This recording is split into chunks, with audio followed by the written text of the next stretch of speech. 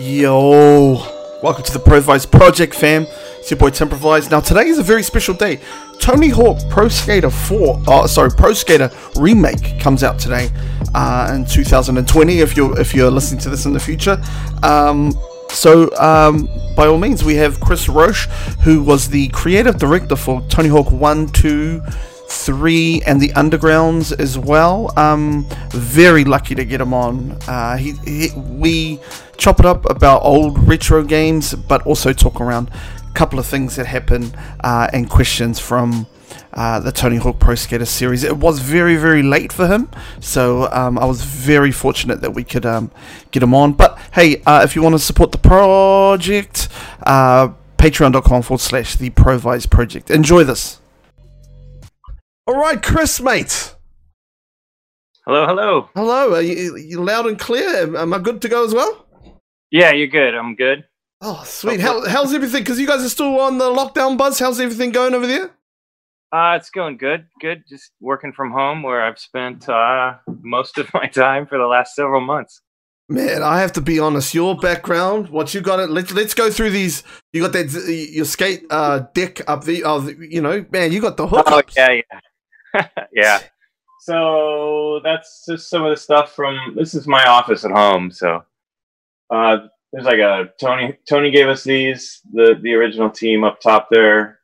That's Rodney's, one of his signs from Enjoy. Another autograph from Tony. Bob Burnquist on a 411 video. Caballero, Soy, Jamie Thomas, all that kind of stuff. Look, yeah, bro, that's mean. Yeah, that's most of it's all up in storage. This is just the stuff. Boy, what's some stuff you got in storage that everybody will go? What's the one grail thing you've got, mate? So two of the boards that I really liked from the first game were a Rune Glifberg board and a Jeff Rowley board. And the boards that we scanned for the deck graphics, I still have those. But I wrote them, so they're all shredded up. But they're signed, so I have those tucked away. And then I just have a bunch of other random stuff, some really cool photos.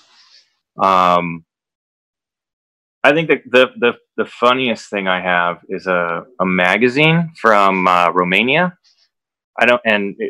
Some guys came up at E3, our big video game show, and wanted to do an interview. And they were from a Romanian magazine. And a couple months later, I got a copy of it in the mail after they had done it. And my headshot in the thing is like a half a page for this Tony Hawk article. I couldn't read any of it, obviously. Okay. My headshot's like a half a page. And then on the next page is like Tony and Kelly Slater and Matt Hoffman. And their pictures are all really small. So it's kind of funny. Man. So I'm huge in Romania. Yeah, I know. Well, hey, whatever floats the boat. I think Romania is one of those places that is like, I think they have the best internet in the world. Oh, but yeah. Okay. Well, dude. So how did you get? What was your? We'll start there. What was your first ever gaming memory, man? Like going back to when you were a kid. Oh, geez. So I'm old, and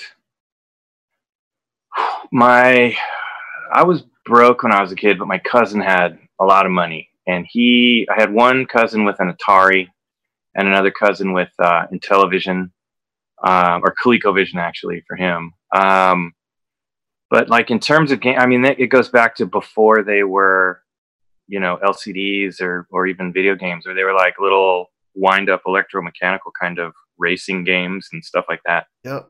And they were, my cousins were like 5 years older than me. So there was kind of this generation of stuff that they had that wasn't really my time, but I got to experience that stuff first and kind of, I got to dig like working on, little things I could do by myself, games I could play by myself that way. So that was kind of cool. Because did you grow up in California? Was that your thing? Yeah. Oh yeah. Yeah. Was the arcades how were the arcades in like growing up in California? Because in New Zealand, we had the shit stuff. We had all the stuff that nobody like. We would see stuff on the magazines, the CG, the computer gaming magazines, and we would see all that, and we'd be like, man, that would be cool, and then we would never get that shit ever. Oh, that sucked. Arcades here were great. For us, it was everywhere, right? Like you would go into the laundromat to do your, wash your clothes or whatever, and there'd be 3 video games there. They'd have a Galaxian and Asteroids and whatever sitting in the corner.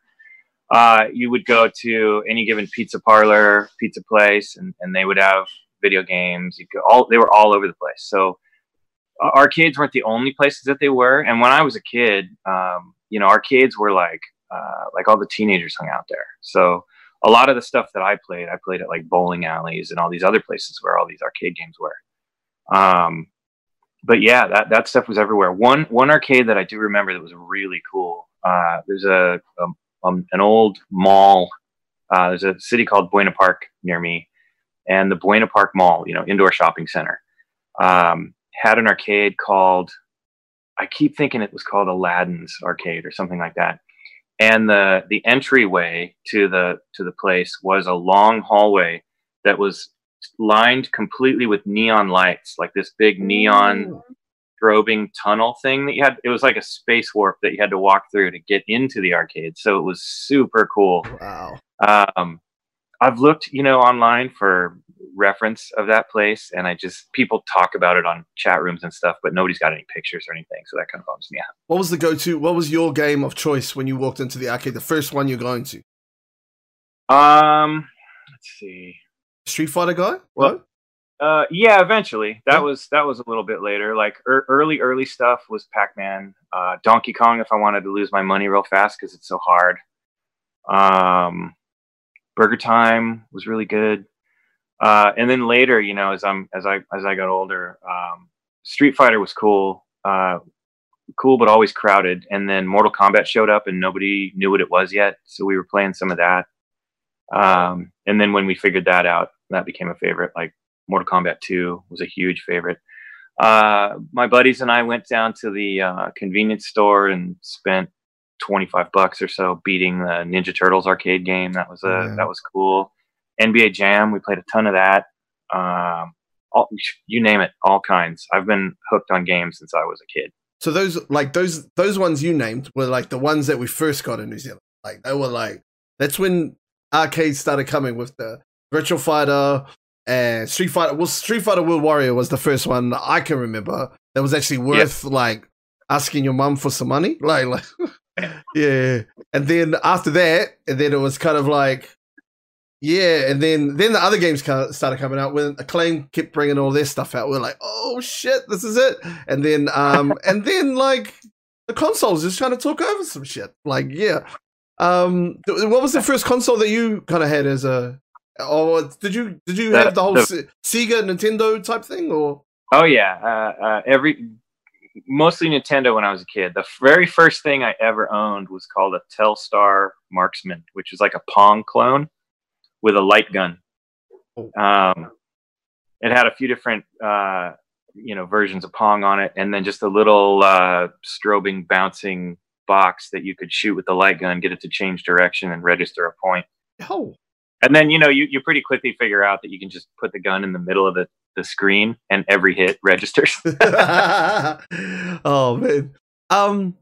Nintendo, so you came up with Nintendo, was that was Nintendo huge in America compared to Sega? Yeah, it was bigger here. Yeah, Sega was number 2 here the whole time.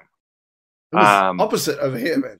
Yeah, so we had basically Nintendo was kind of a name that was around because they had those little LCD pocket games that you could play. Yeah. And people knew it from the arcades. They knew Donkey Kong, they knew stuff like that, Popeye arcade game. And then when the NES, the Nintendo, first came out, at least over here, that was like the video games reborn. Because prior to that, it was like the last of the Ataris were the last consoles. The 7800 or whatever was, this old dead thing. And there was a couple years where there was just kind of nothing. People had forgotten about video games, and we were doing other stuff. And then that Nintendo came around, and I remember I was living in an apartment upstairs, and my downstairs neighbor kid was my age, and he got the Nintendo, and we were down there every day playing Mario. Every day. It was really cool. It was the first time you looked at that and thought that this kind of looks like the arcade, like actually kind of looks like the arcade. You know, the difference when you're looking at Space Invaders in an arcade or on an Atari or, you know, Pac-Man, like classic example of something that looked horrible on the Atari, but this looked like, you know, he had Mario Brothers, and then pretty soon after that he got Kung Fu Master. Oh. And that was we played so much of that. Super cool. I know you're. But yeah, that was it. It was always a Nintendo. I'm guessing that you're a traveled man. You've been around the world. Yeah, been a few places. Did you feel some type of, or some spiritual coming over? Have you ever been to Super Potato in Japan? No. Oh man, I've been to Japan, but it was such a tight trip. No, I didn't get a chance. I went to Super Potato, and you know what Super Potato was, correct? Yeah, I believe so. Yeah. Oh my gosh, this thing was like it was like walking into I felt baptized. I felt like somebody baptized me in this pool of geekdom, and holy shit, I went to all three of them. I had my kids with me, and I was like, "Come on, kids!" They didn't know what the fuck they were talking. Like, they're looking at it. I was like, "Look at this! This is a pink Dreamcast that only came out," and they're like, "Dad, we only play Fortnite." I'm like, "Look at them! Like you just don't understand." Yo, and then I showed them the Virtual Boy, and they were like, "Oh, so it's like your Oculus?" And I was like, "Shut your mouth! It's not like the Oculus." I think we still have. I got my dog popping in here. Hey, we got the cameo. Yeah, it's a big. You're on he's camera, a big buddy. dog. Yeah, it's a good thing. Good guy, Nixon. Oh. You can go to places like that and, you know, find it's amazing. Like there's 50 Dreamcasts you didn't even know existed that only came out over there, you know, so that's pretty rad. We also had one in New Zealand that came out, like it was the only one that came out here. I can't remember what it was, but I know someone in the chat will hit me up. But it was quite an honor. Like, we've got our own Dreamcast, and no one else in the world has got it. Was it like a colored, or did it have a paint job? Yeah, it was a colored one. I can't remember what it was though. But someone will remind me. So anyway, man. So like, what made you get into like the gaming industry? Like, what was the first from being a consumer to being a creator? What was that process like for you? So that was kind of an accident.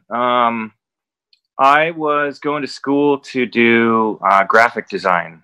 I wanted to do like branding, you know, like Pepsi logos and ad campaigns and like branding in general for product and whatever. And I was hanging out a lot at my buddy's house. And, you know, we sat there and we played a lot of TurboGrafx over there, which it's PC Engine, right? And one day he had lived with his aunt, and his aunt comes home. She wasn't much older than us, and she says, "Hey, I just got a job at this place in Irvine, which is a city near us. Yep. And they make video games, and you know, people there don't even wear shoes, and they work with Disney, and they do all this cool stuff." And my job at the time, I was going to school, but my job at the time was I was the video game guy at like a retail store, like a toy store. And she says she's going to be in customer service answering phone calls. And I was like, I would totally rather do that than what I'm doing right now. So I called them. It was Virgin Interactive. And it was right around the time that Aladdin for the Sega Genesis was, it was probably halfway, almost done. And I had called them up and said, you know, "Hey, I heard you guys might be hiring for customer service." And I talked to a lady on the phone. And after a few minutes, she asked me how old I was. And I told her I'm 18. And she says, "Oh, you don't want to work in customer service. You want to be down in the QA department." Oh. And I was like, "What's QA? What is that?" She goes, "Well, that's quality assurance. And that's where they play the games. And then you report back to the people making them what's wrong." I was like, I would totally do that. You're going to pay me to play video games. I can definitely do this. So yeah, that was my first gig was QA at Virgin. It was really it was a much smaller industry, I think, than, you know, like there'd be 5 of us on a game as big as like, you know, Lion King for the Genesis and stuff like that. There'd be 5 testers on it, you know, and nowadays it's a whole department of people that test all that stuff, and they kind of get swept in and out with each project. They're not permanent, you know. It's kind of a different thing. But yeah, it was amazing. Virgin Games made some real bangers, man. Like, oh yeah, like one of mine was Speedball, man. I would jam the fuck out of Speedball like every moment I could, because it was like basketball. Yeah. So I was like, it's like basketball but like dirty. Because I used to jam Arch Rivals. That used to be my thing. Oh yeah. Yo. That was another one that was next to the Simpsons arcade machine at the place with buddies that I was. And you could like, if you knew the way to get it, you could pull their pants down, and trip them up. Yeah. And you could cheat them. But Speedball was like, it was that mixed with and I used to watch not Blade Runner, the one with Arnold Schwarzenegger. It's Running Man or Total Recall? Running Man. That's the one. It was like that mixed with basketball, and I was like, yep, that's me. And I used to stand that. Were you a fan of like Virgin Games before you went there, or was it just the stuff that I knew of Virgin was like Cool Spot. Remember the old 7-Up character? Yeah, they had done that, and I remember we had a demo of it at the toy store where I worked, and so that's kind of how I was a little bit familiar with them. But other than that, I didn't even know video games were made in the United States, to be perfectly honest. Like, it's just one of the things you never even think about it. You know, as a kid, I just play this stuff. I read, you know, magazines and Nintendo Power and whatever. And I knew Atari came from here. But then as far as Nintendo was concerned, I just assumed all that stuff was made in Japan. And then you find out it's 5 miles down the freeway. And all right, cool. Like, I didn't even know. I wouldn't have even looked if it didn't walk through that door with my buddy's aunt. Because Aladdin changed well, it's quite funny that you mentioned Aladdin, like the power, like I mean, it's quite serendipitous. The place that the arcade, and then all of a sudden you're quality testing Aladdin, but that changed the game, bro. Aladdin was up there. Yeah. Oh yeah. Virgin was in this big brick building, and you kind of walked upstairs and went through all these departments, and there's a lot of people sitting in their separated, you know, areas and doing their thing. And then you go into this one particular room where all the testers were at the time. And there's, I don't know, 10 people in a room that's probably made for 5 people. And there's just TVs and stuff stacked everywhere, and everybody's playing Aladdin. And so that was one of the first things that they you know, showed me and tried to sell me on as far as working there. You know, it had this new animation compression routine. So all of a sudden it looked like animation. It didn't look like a kind of a, you know, jumpy video game. You know, they worked with Disney animators to get this stuff going. And then they you know, brought all that stuff over here. And that team was still there in the same building. The actual, the guys who eventually left and formed, they did Earthworm Jim, Shiny.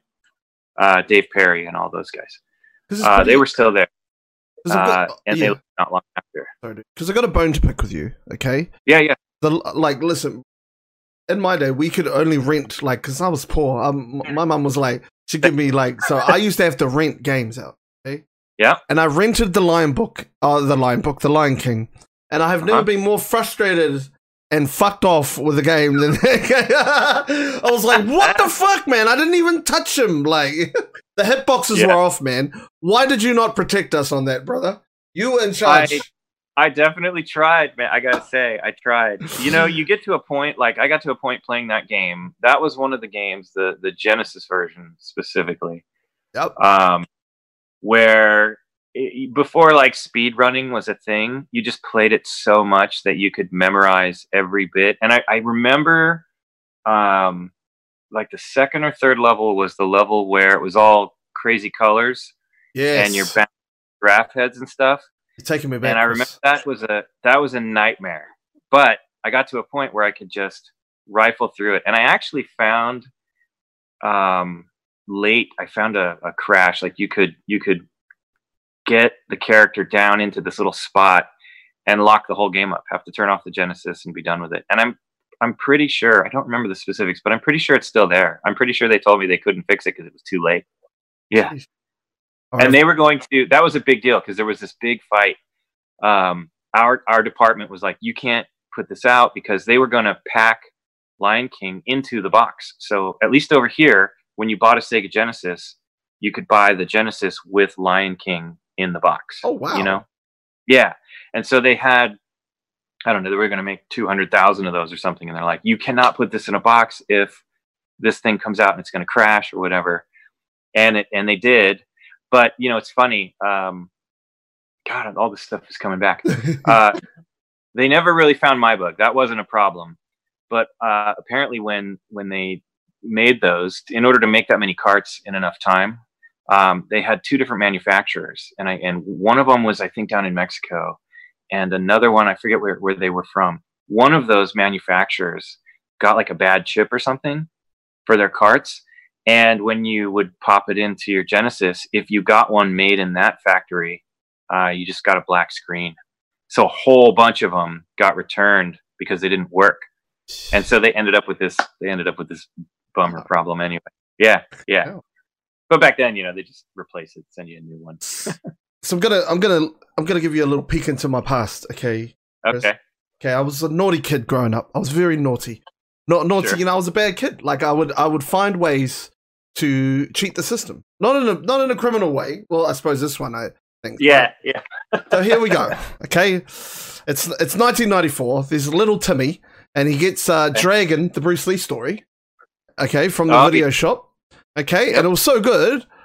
I took the actual card out of the cartridge that I rented, and I put my old one. I don't know, it was some trashy game that I had. I put it in there, and I gave it back so I could hold it for the whole week, right? Thinking nobody's going to get this out. My mum got a call, and the police were involved, and I got in trouble. and But I got to play the game for an extra, like, 3 days. It was the best. Oh, yeah. I love that game. That game was my jam, yo. I love Bruce Lee growing up. You just say, I don't know what happened. Yeah, I have no idea. What are you talking about? That's crazy, what you're saying. Yeah, I was like, who would... and then I was like, I just came clean. I was like, yeah, I just wanted to play this game again.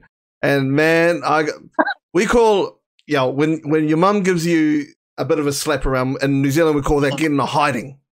All right? Oh, nice. And I got a hiding for that one. I got a good hiding. Yeah, I can imagine. I walked a little funny because she had to pay a fine from the video. It was like a $50 fine for tampering, and I was like, "Oh, my bad." That game was cool too. Like, there's some really cool games that came out of version. You played the Genesis one, then? Is that? Yeah. Okay. That was the one I remember.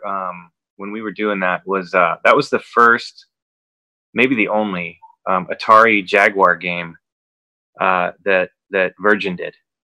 So while I was at Virgin, that Bruce Lee showed up, or not, obviously didn't show up. The game itself showed up. Yeah. On Jaguar, and that was one that we put out. If he did show up, what a story that would have been. Well, yeah, that would have been a little impossible, but, you know, fine. In 1994, you're like, wait a minute, is that Bruce Lee he's coming? He heard about some kid in New Zealand tampering with games. He's really pissed off that people are trying to swipe his game. But my all-time favorite, and it's a very niche game, because I love boxing, was the Muhammad Ali game. That was the first time I played a game, and it had like a progression system. Like you could, you like I didn't really see that in games, and like you'd go train, and it would raise your bar again. You didn't say that in a sports game. That was my first. One of the early ones that I remember, and I don't know why I got a hold of it. I think EA made it. It was called 4D boxing, and it was the same. It was the same type of thing that got me hooked on it. Was the progression? You would train, you would climb the ranks. If you lost, you'd drop down. You'd have to become a contender so you could get the title fights. That was really cool. That was fun. I like that stuff. Yeah, and then me and my mates would just jam out every day. We'd just be like, yo, let's get it in, and then you'd have your career mode guy, and then you'd fight each other. It was awesome. Mm-hmm. Yeah. So I know. Let's get into Tony Hawk, my friend. You know, Sure. Yeah. let's do this. My all-time favorite game is Tony Hawk. Like, awesome. All time. Tony Hawk 1 and 2, and a little bit of 3. It's just a tiny bit, not much. Sure. But when I think back to my childhood, we had a game called Jonah. Are you familiar with rugby? A little bit, not too much, but yeah. So we had a superhero in New Zealand. His name was Jonah Lomu, and he had his own game, and it was a rugby game. That was big, and that was on the PlayStation. But nothing for me beat Tony Hawk. Like it was just it. So how did so you went from Virgin? Like let's get that progression between Virgin to like Neversoft. How did that all happen? That's crazy. That's a good story. I was in that QA department at Virgin for about a year, and then I got moved over. They figured out I could do art and some other stuff, and you could either go to the production side of things or the creative side of things. And I chose to go to the creative building. I worked on like a baseball game, and Virgin kind of got turned over into Westwood and then EA. And every time for the last 3 years that I was there, which is probably 90, 96, 7, 98, roughly, I had tried to pitch a skateboarding game. It started as a snowboarding game. I got into snowboarding and I wanted to pitch snowboarding. I skated when I was a kid. And then when I hit a handrail and, thought I would never recover from that. And so I quit skating after that, and took up snowboarding a little bit later. So I started with a snowboarding game, and Cool Borders, which was an early PlayStation game, came through our office, and one of our producers... One of my favorites, too. Yeah, it was really fun. One of our producers was hooked on it. So I gave up on the snowboarding thing, and then, the next year came back around, and I started seeing people riding skateboards again. Like, kids would be riding skateboards down the street. And for a while, skateboarding had gone underground. It was huge in the 80s, and it lasted into... kind of the late 80s, but you hear Tony talk a lot about like when Vert died and street kind of started happening, but it wasn't until the early 90s that street really started, or mid 90s really, that street really started, like Rodney started doing flips and everything else and making it different. So a lot of what skating was at the time was kids riding mini ramps, with gigantic pants. And it was just not out in the open, but I started seeing kids riding skateboards again. And, I kind of drummed it up again. And every time I would bring it up, I was kind of told by different managers, like, that's not going to fly. They won't do that. It's a fad.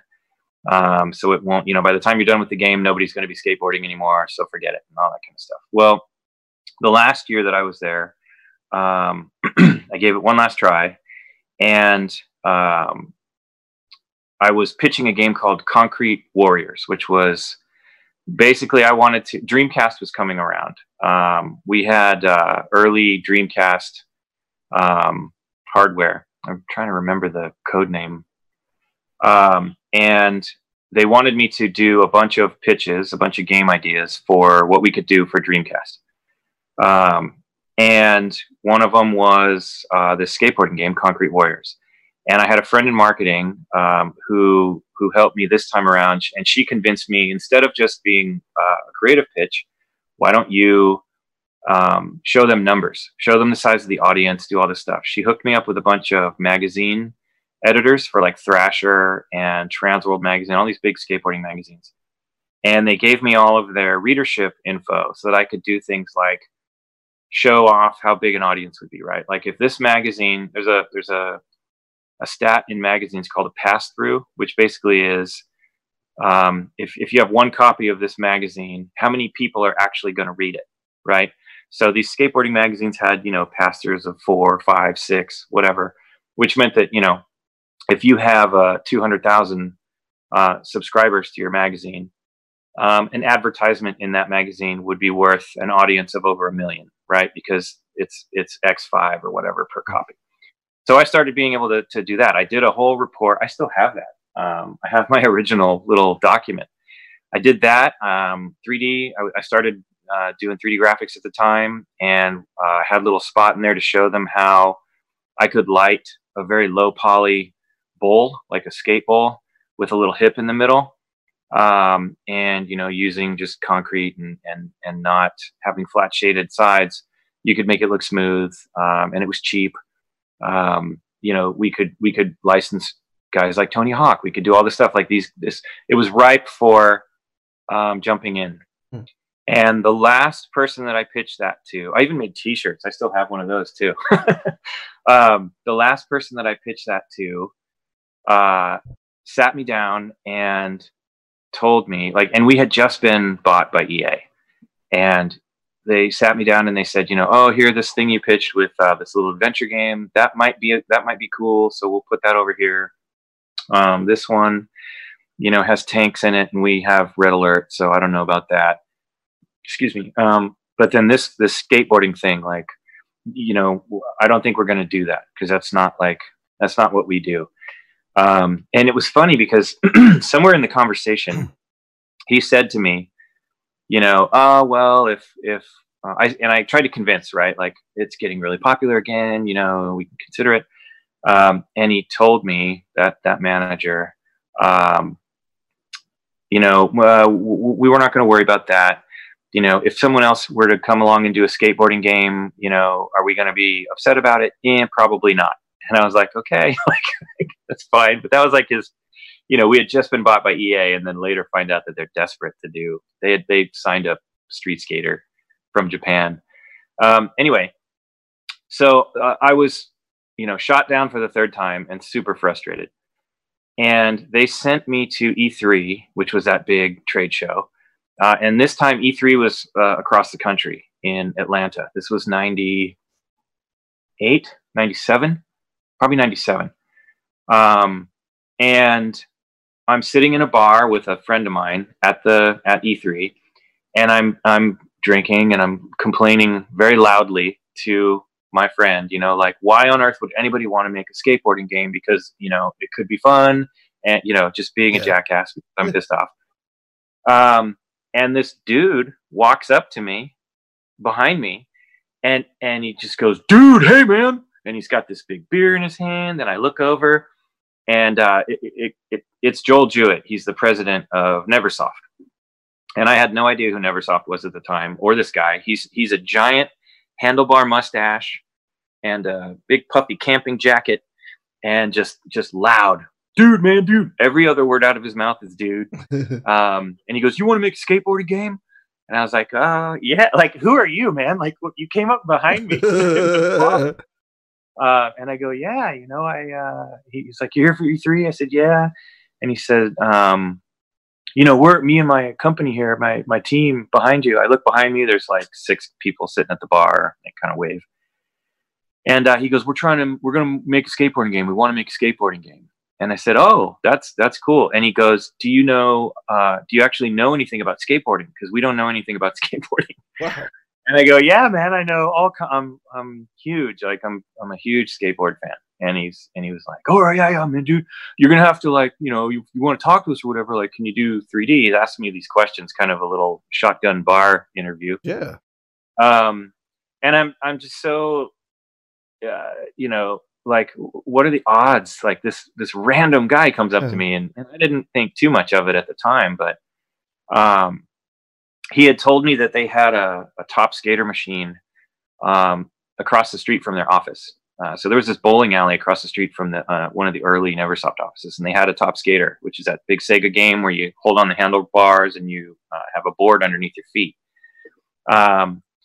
And that was kind of their reference. And he goes, we're trying to talk to Activision right now and see if they'll make a skateboarding game.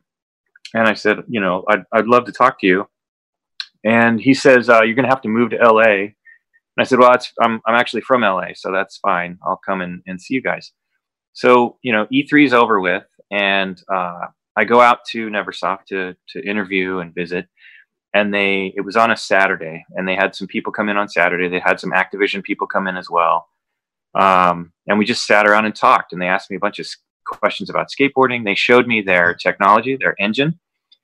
And you hear all the stories sometimes if you're a fan. You hear the stories about Bruce Willis, their Apocalypse game, Yep. having Bruce Willis on a skateboard. Well, they had him strapped to a little skateboard, but this is kind of even before that demo thing. So they were still working on Apocalypse, and one of their design guys showed me. They were kind of showing me how powerful their tools were, and he pulls the ground up. He pulls some verts up in the ground in one of the Apocalypse levels, and he has this little, Bruce is like stiff and he's standing like he's on a skateboard, and then he kind of moves him back and forth, and there's no physics or anything yet, but he can follow the curves of the ramp that he just made. And that was it. And I interviewed. I went back to my job at Virgin, and I was on a casino game. I was on a Golden Nugget N64 game, and the team was only like 5 people, and I was the lead guy. I was the lead designer, and I sat in a meeting, getting ready to tell people I wanted to quit and go work for Neversoft, and everybody had a bunch of questions for me. Like the team had. It just so happened that day they all had questions for me, and I was like, man, I can't leave. I have to finish this game. There's no way. So I called Joel and I said, hey, I really want to, I'm totally into what you're doing, but I can't leave right now. I have to finish my project, and if I'm lucky, I'll call you when we're done here and see what's up. And, maybe a couple months from now, I can, if you're still looking, keep me in mind. And he's like, yeah, I can respect that. You don't want to leave and whatever. So anyway, a couple months go by, we're finishing our game, our casino game. And there used to be a website called Daily Radar, I think it was called. And it was just this, it was just a bunch of headlines. It was like a very plain thing, headlines. And I scrolled all the way to the bottom one night. I used to read all the headlines. Scroll all the way to the bottom, and it says Activision is on the verge of signing pro skater Tony Hawk. And I'm like, oh my God, they're going to do it. Like they're totally doing it. They're going for it, and they got it. And I have to call them back. So I ended up, actually, it's funny. I started getting really frustrated at where I was, and I kind of got my way into getting let go. I had like 5 years of never going on vacation. So I had all this severance pay built up and everything else. I got let go on a Thursday, and I went home and I told my wife, I'm like, babe, I'm out of Virgin. Like we're done with that. And she's freaking out because we had a baby at the time too. And I go, don't worry, I'm going to make a phone call and we'll see what's up. I went in the room, I called Joel, and I'm like, hey Joel, I am available, and I saw you guys sign Tony Hawk, and I need to come in and be a part of that. And he's like, hell yeah, man, we still need that skateboarding guy. Like when can you get here? And I was like, wow, Monday? And he's like, yeah, it's perfect. And so, I got out of Virgin on a Thursday with a severance check. I had Friday off, and then I started at Neversoft on Monday. So what did you do what did you do on that Friday, Chris? That's the important question we want to know. Took a very deep breath.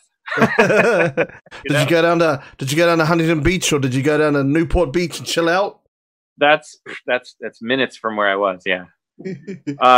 So that Monday I drove in, and they had put together the very, very early goings of the demo. Like they had what they showed to Activision, and they had like a downhill in a reservoir, like a water reservoir, a trench, big thing, and they were still kind of modeling it after Top Skater. Right. Yeah. Which is a racing game. You jump through rings. Joel wanted to jump through rings. They kind of wanted to emulate all this stuff. And my angle came in like, we should just do open world. Well, at the bottom of this reservoir, you skate down it. And I don't know, it takes you 30 seconds or whatever to get to the bottom. But at the bottom of it was a room with a bowl, and the bowl became, the warehouse level, that not the warehouse, what is it called? Park. We just called it Park. It was the demo level with the bowl and all the stuff. So it was kind of an early part of that, and it was just a bowl, I think, if I recall right. And I got into that room, and then I just rode around in the bowl for a half hour. And I think there was one or two tricks that you could do, but it was perfect. Like, this is what we want to do. And so we had all these meetings and talked about, like, everybody goes down to the bottom of the bowl and just rides around. So that's what the game should be, just riding around. Yeah. So then, early on, it was a lot of figuring out what the game even was. There was no rails. You could snap onto a rail with no balance, and it would just kind of take you on a line. Okay.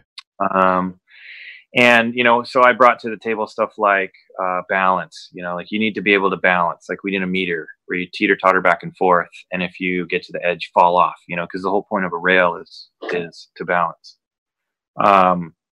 So and we needed more versions of it. Like, we need like lip slides and board slides and all these different grind tricks you could do. You can do all these different tricks on these rails, and I'm like, oh, cool, whatever. So I worked a lot with Scott Pease. He was on the Activision side, and he eventually joined Neversoft actually on that first game. And we kind of went from there. Added all these tricks. Added lip tricks like inverts and stuff like that on different obstacles. And then once we had most of the game kind of ironed out, Mick, the one of the owners, the programmer there, the main programmer there, would go off and work on what we had talked about, for balancing and stuff. And then the rest of us, like, there were myself and two other designers, who then moved into like making the levels, like modeling out the levels and doing all that stuff. One guy worked on the downhill stuff, Downhill Jam and the Mall. Yeah. And he did that original school level. Jason, another guy, did the downtown level, the skate park level, and then I did the first one I did was San Francisco. It was the streets one. Yep. Yeah, streets. It's the first one I did, and then I did the Roswell, the secret. Oh yeah. Secret level. Yeah. And it was all kind of a big learning experience. Like, I shifted from doing the game design stuff to the level stuff. And then, when we did the second one, it was kind of more of the same. Like, Scott and I sat down and went through a bunch of different things. And then, I think I did more levels for that one. I did Venice. I did School 2. I did, Marseille. And then, I worked out a bunch of the scripts for like contests and stuff, so that all the contests felt the same. And that guy? I got a bone to pick with you as well. There's a couple of runs I've had, and I'm like, yo, that's 99. That's 99 right there. Yeah, man. Like, so the downhill and the Mall one from the first one, was that kind of like to say, hey, this is what it feels like because that was, that's from point A to point B and then it's finished, right? So yeah. Was that like kind of like you guys kind of testing out, hey, this is what it likes. Your original idea was the race type thing. Yeah. So downhill was done by a guy named Aaron Camerata. And Tony actually really liked those levels. Like, that was one of his favorite things, was like, hey, I really want to keep doing these. So Aaron did that Mall and the Downhill Jam. And I remember at one point in the making of the physics for the game, there's a jump in downhill where you come off of like a bump, you clear some air down a hill, and then there's like a hole in the ground, and you hit a ramp underneath it, and then you kind of come rocketing out of it. And at one point in the physics, there was a little bit of variance in there, and you could hit the ramp just right and just launch perfectly onto. I don't remember what it was that we were hitting on the end. You could get yourself up and onto like the cliffside. Wow. And it was really cool. It was really, so we just sat there doing that, and that was like the most fun part of that level.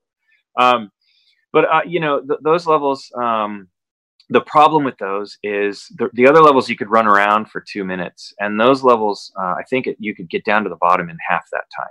Like, you could get there in I think 30 seconds probably.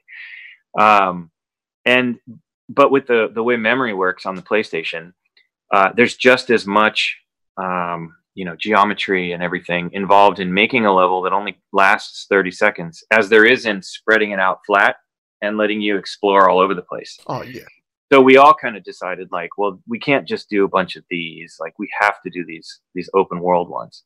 And then Jason was working on his downtown one, and that was a lot of fun. That was the first time that I played something where he had done like a little secret area. I remember you could jump through a window and kind of go up to the roof and then jump across the roof on one of those spots.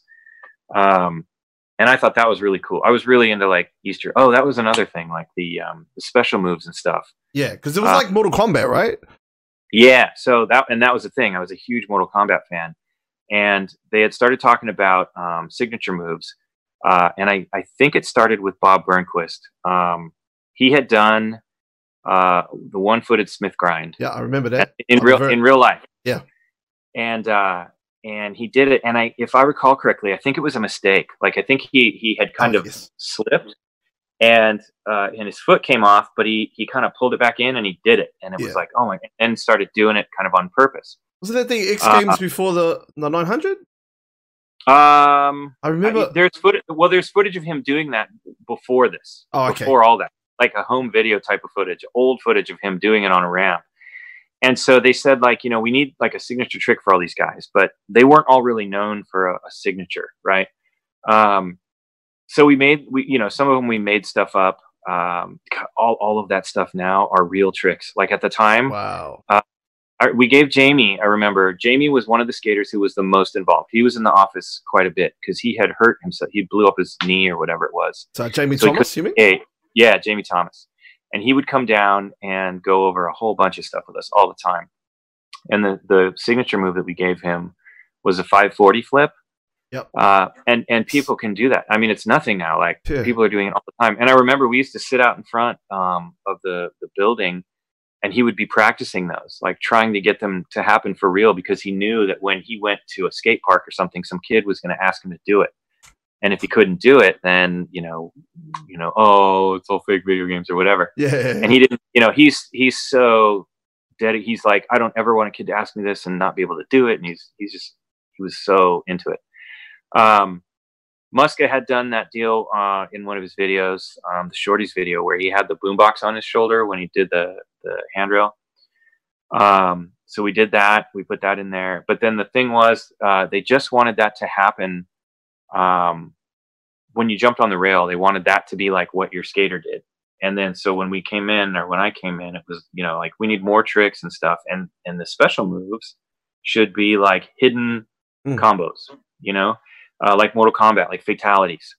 And, you hide it, and then you tease all the video game magazines. I mean, this is, the world is a different place when we made that game. There's still magazines with giving away secrets, and you couldn't just, jump on and rip everything out of the code right away and immediately release it on the internet. So there's no surprises. Like, it was back when there was still kind of that magic, that could be found. Yeah. So, and Activision went full on with it. We had all these stickers that they were giving away for all the different skaters. And on the back of it, you had the little move combo to get their move done. And yeah, like, all that stuff happened. Tony did, God, the game was pretty much done. And Tony did that 900 at the X Games, and it set the world on fire.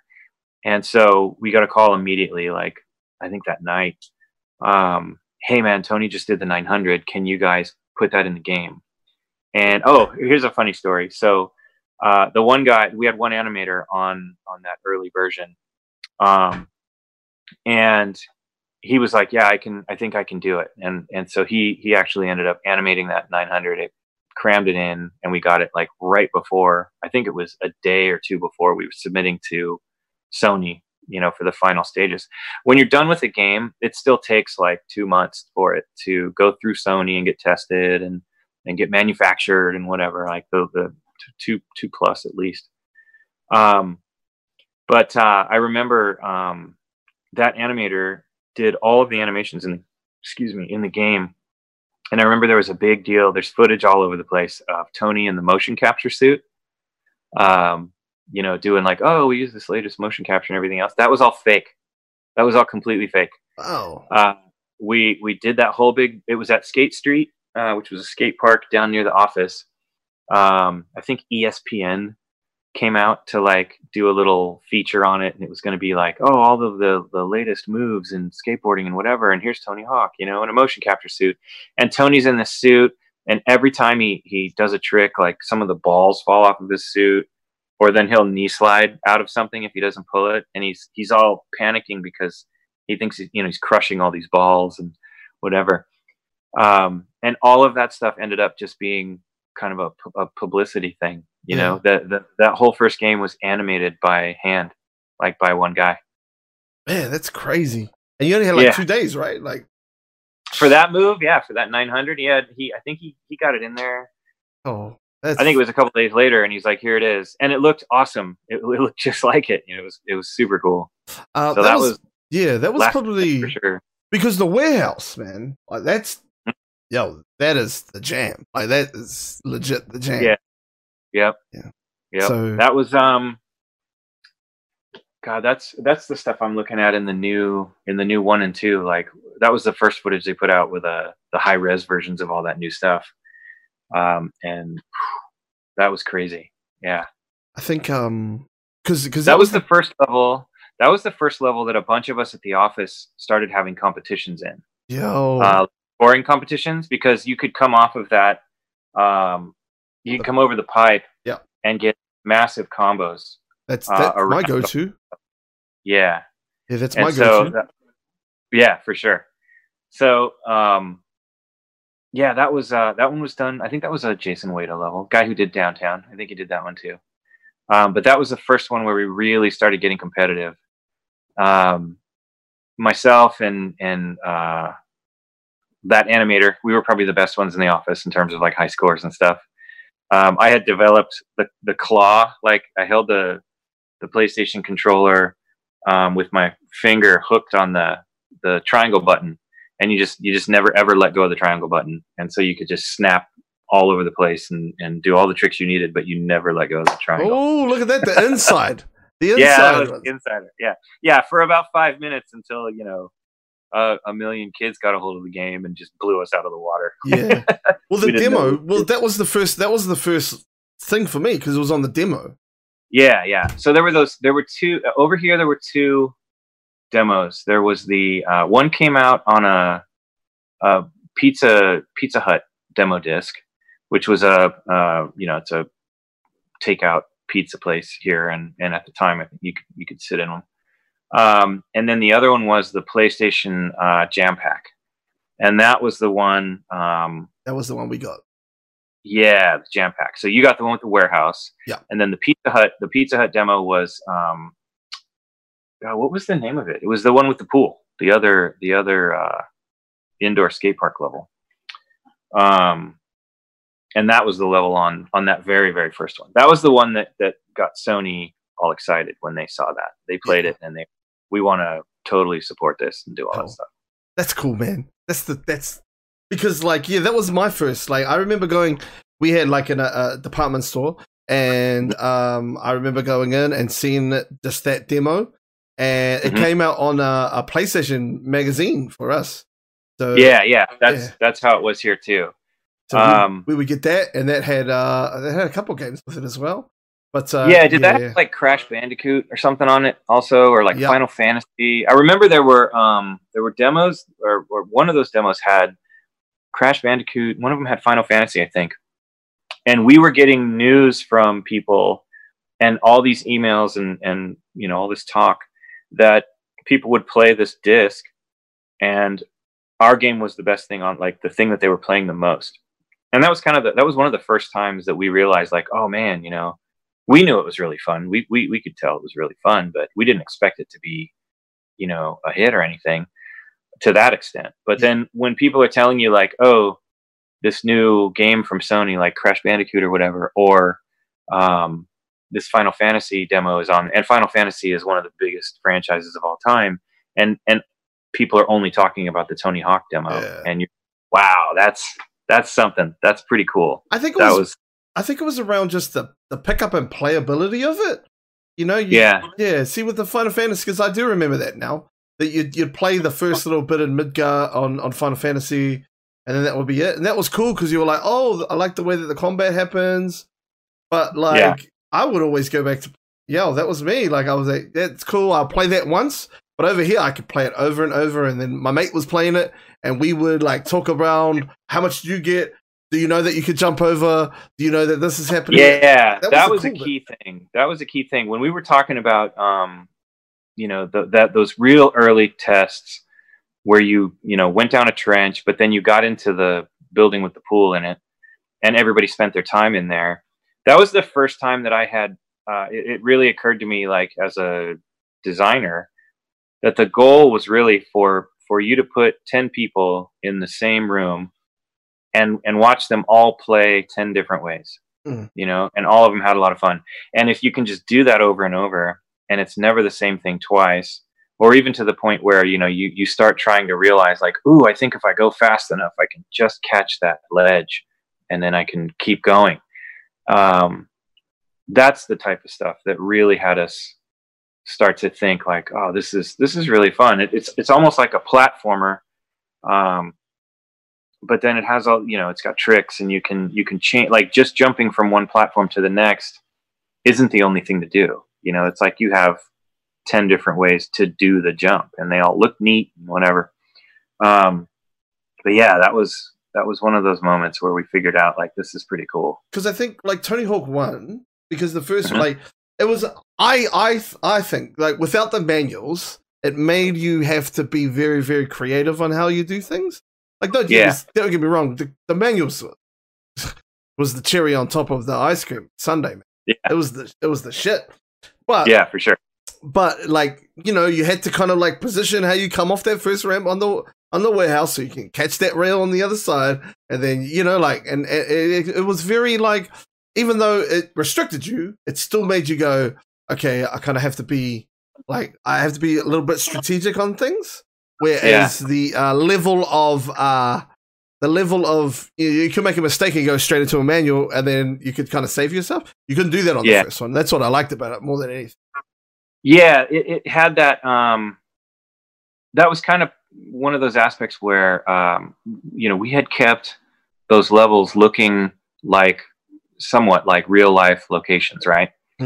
And but they were just tweaked enough where you were looking at them in different ways. Like, how can I get up there? How can I get over there? How can I keep this going? What two things are close enough for me to hit them both? That kind of stuff. And that actually ended up, after we were on these games for quite a while, and I think people that were playing them obsessively too, everywhere you go, you would just start seeing the world as like Tony Hawk levels. Like, oh, look at this planter over here with a slope on it. It has a transition, and I could get up to this and whatever. And so we'd go everywhere and like start seeing the world as a Tony Hawk level. And that's when you kind of, too, like, man, I need to take a breath. Yeah. Like, I need to back off. Man, I was, I went, I've traveled the States quite a lot, with basketball, and we stayed in, Carlsbad. And for me, being a Tony Hawk guy, I was like, man, this is where this is the gap is. This is all this, and I was telling my mates, they're like, bro, shut up. And then we stayed in Encinitas, and then I was like, yo, this is where Tony Hawk lives, man. I hope I might see him out doing his stuff, but I didn't at all. But the big skate parks that are out there too. Yeah, and we stayed in Costa Mesa, which is we stayed right across from the Vans place, where the factory that they have. Yeah. And I was like, man, that's where, because I was like, I'm pretty sure that's where they have that skate bowl inside of it and shit. And I was like, oh, but a lot of that stuff was out here. We had the big Vans skate park that popped up down the street that we ended up putting in Wasteland, I think was the one, or no, American Wasteland, that one. That skate park was down the street from here. All the spots that I put in school too were mostly a bunch of schools around here. Some stuff up in San Francisco, but like a lot of stuff from videos and things like that. Carlsbad obviously was down the way. But yeah, all of that stuff was inspired by places around here, you know, downtown LA, all kinds of stuff. Like a lot of people would, you know, it's almost like you go and even us, like even some of the stuff that we built, we had to reference from videos and stuff because we didn't know exactly where they were. You know, if we couldn't get one of the skaters to come in and kind of point to some stuff on a map that we could go take a bunch of pictures of for reference, you know, we had to do it from videos. Like that streets level, that first San Francisco, I did that whole EMB area at the bottom. Yep. Was this massive plaza up in San Francisco. And you know, at the time we had no budget. They weren't going to send us up there. It wasn't a thing yet. So I had to buy a bunch of videos because Tony wanted it, actually. He was like, you know, you should really do Embarcadero. This EMB spot is like where all these street kids are going and whatever. And so I just started looking at every photo and video and angle that I could find to make sure, like, you know, that we got the Gons Gap in the right spot, this crazy fountain. Like if I actually built that fountain accurately, it would be the only thing that fit in memory. So I had to have a whole city. So I had to totally simplify that. And that's kind of where I got the concept. Like this needs to be at least fun because it just looks goofy and you can't do anything on it. So I put the ramp in the back and that led to the whole, you know, second story stuff. And then you crash through the pagoda and all that. So yeah, all that stuff just kind of, you're looking at it, trying to figure out ways that, you know, in your imagination that would be fun to go. And they're all from places that were around. So, for, you know, like your time doing the Tony Hawk series, did you ever I'll tell you, when I played Assassin's Creed for the first time, I would look at buildings and I'd be like, yo, I could climb that. Yo, the bro could climb this. He would have gone up there and jumped off here into were you like that? Like, thinking of, man, that would be cool to run for a lot. I would have been like that, man. Yeah, absolutely. Definitely. Everything we looked at, you know, would give you ideas. Like you would just go and see, you could just go see interesting patterns of stairs and be inspired, you know, like, oh, the way that those stairs go to this flat deck and then these rounded ones come off the bottom. Like that's two gaps if you do them both. Or if I put something back here to give you speed, then you could clear the whole thing in one big gap and, you know, get double points for the whole thing. You know, that kind of stuff actually like leads directly to features in the game. Like part 2, you know, manuals were obviously the big thing that everybody gravitates towards. That was the big move.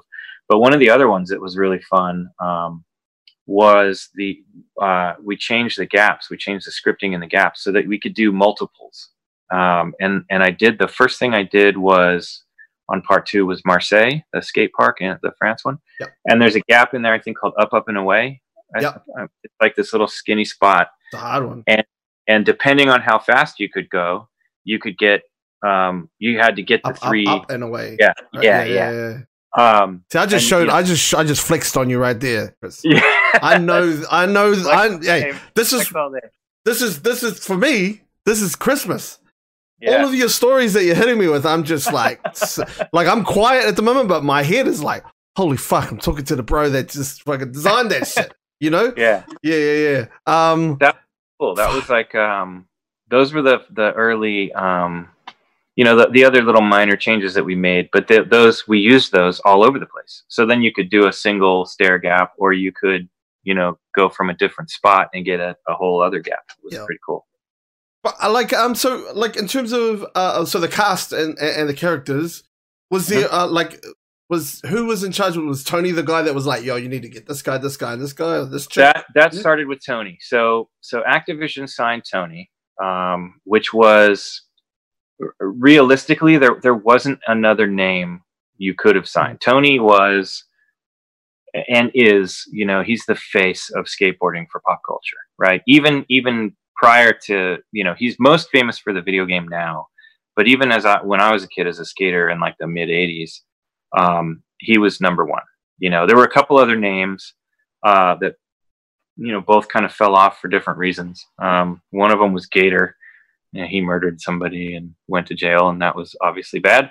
The other was Hosoi, and Hosoi, him and Tony would go back and forth at these contests and had this kind of, like amongst their fans, like Hosoi was kind of the punk rock side of things, and Tony was kind of the formal side of things, the surfy California kid side.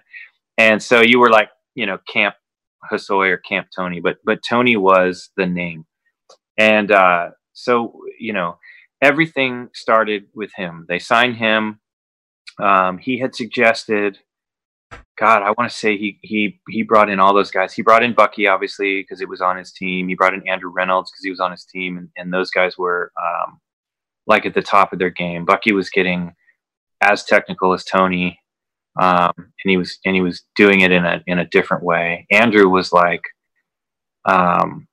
one of the best street skating names at the time. But as far as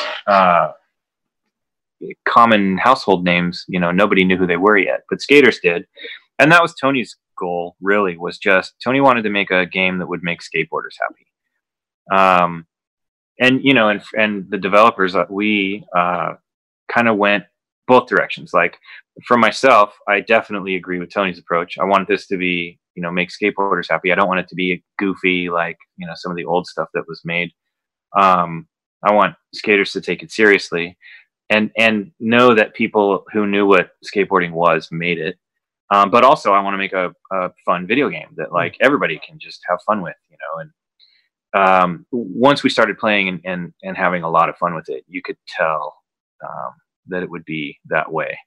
So, it ended up being that perfect blend of like people who don't care about sports. There's a whole big contingent of people they don't really care about sports, but this was outside of that. So it was kind of like a sports game that they would consider playing because it was a platformer and whatever else. Yeah. And had all these fun secret mechanics, and game junkies would just play it because it's, they would give it a shot, and it turned out to be fun and fast. And then skaters, we actually had a bunch of skaters buy PlayStations to play the game because it was the first thing in a long time that was true to some extent. It was an arcade game, but true to skateboarding. Like it was a love letter to skateboarding for sure. It was.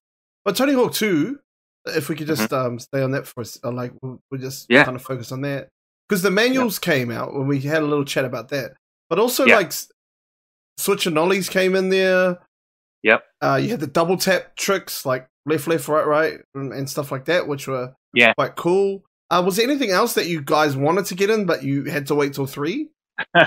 There was I built School 2, and one of the first things I built in that level was that Leap of Faith section. Jamie Thomas had done it in real life. Yep.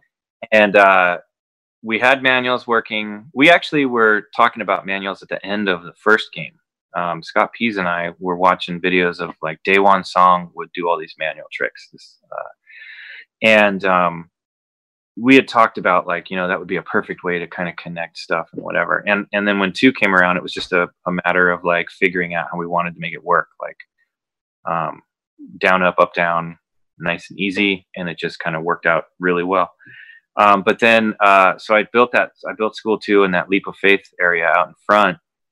And I wanted this mechanic where you had to like hit the button when you hit the ground so that you would almost compress. Otherwise you'd just splatter, Okay. And so it was like a hard landing, or whatever, that you had to like time a button press. And it didn't come out great. And that might be one of the only places that I used it. I think it was distance based. If you had a certain distance, it would trigger, like if you tried to jump off a roof or something. But if you were too high, you just wouldn't pull it. But it almost became like, that was one of those things where you do it and then you realize it's kind of too hard, like interrupts everybody's flow. We introduced, what else did we introduce for 2? The money, picking up money and using that, because we had the stat points in the first one. Yeah, the park editor as well. That was a big deal. That was done by one guy, program guy named Ryan McMahon. Was a junior programmer. It was like Neversoft, I think, was his first job. Came in and described what we wanted, and And that was a crazy thing. That was like working with memory and everything else to make sure that, because every part that you actually build, every piece that you build technically stays in the game, right? Like when we build a level, all of the stuff that you're looking at is like, it's a shell, right? It's just a painted shell. There's nothing underneath it. There's nothing behind it. If I have like in Venice, for example, those tables, Yeah. all the angles on them. If you were to lift that table up, there's nothing behind it. There's a hole in the ground. It's just an empty shell. But the skate park, we had all these memory constraints, because every time you built something, like, you'd have a block of cement or whatever with a ramp on it, or a little piece of a rail, and you could, stack them up and dig holes in the ground or whatever. It's kind of like Minecraft, like up and down type stuff. Every single one of those was from all sides because it was a whole piece. So if I stacked all these things on top of each other, they all had the backs, the bottoms, the sides, the whole 9 yards. And so you would have, you would build this park that didn't feel very big, but it ate up all the memory. And so he had to work out all those kind of problems, and the connectivity, the way that our tools worked for rails. We had these splines. We'd have these points in space where if we had a rail that was curved or long or had a kink in it or something, we'd have a point at all of the individual bends. Like if you have a kinked rail like this and you're going to come down and then go straight, we had like an anchor point here that told you what am I connected to. Then there's an anchor point in the middle so that knew there was a line here, and that line in the game code is your rail. So you'd lock onto that line and not go anywhere. And then another anchor point at the end here. So this one little thing has these 3 anchor points. Well, the skate park editor, every little piece had its own set of anchor points. So anytime you put them together, it had to be smart enough to get rid of this extra one and merge these together. It was really complex, man. It was that was a massive undertaking, and it turned out so good. Like, it was really cool. I used to try to design. I would design some stuff and then do it 2-player with my mate, and we'd do like little tag team. Like you go low, I'll go high, and I'll man, it was the best. We would just design everything. Super cool. How was it getting Spider-Man in there, bro? That was cool. So Neversoft also did the Spider-Man game, and that was part of how that all happened. So when I got to Neversoft early on, was it the Apocalypse guys still kind of wrapping that stuff up, and the Hawk game was kind of the new little thing that we were doing. But then Activision was really happy with everything that was going on, so we got the Spider-Man game for PlayStation 1. So we had 2 small teams working. The first Tony Hawk game, I think, was like, if you include Joel, because he was really heavily involved, I think it was like maybe 10 or 12 people that did the Tony Hawk, the first one. Yep. And the Spider-Man game was spinning up over here. And so the studio then, when 2 came around, we were obviously heavily involved, and the Spider-Man game was a hit. And so they basically kept that, Marvel license open and brought Spidey. And we were like, we can totally do tricks with this. We can keep him away from his board. We can do all this stuff.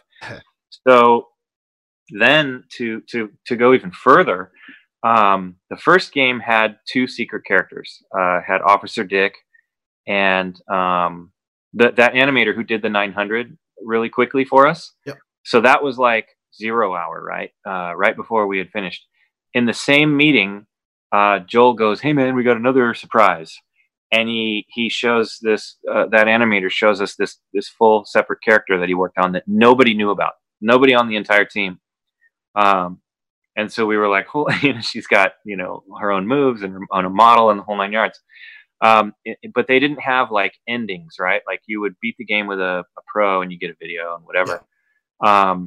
The next time around, like the secret characters were like full on secret characters. And with Spider-Man in particular, they went full blown. So Tony, I forget who it was.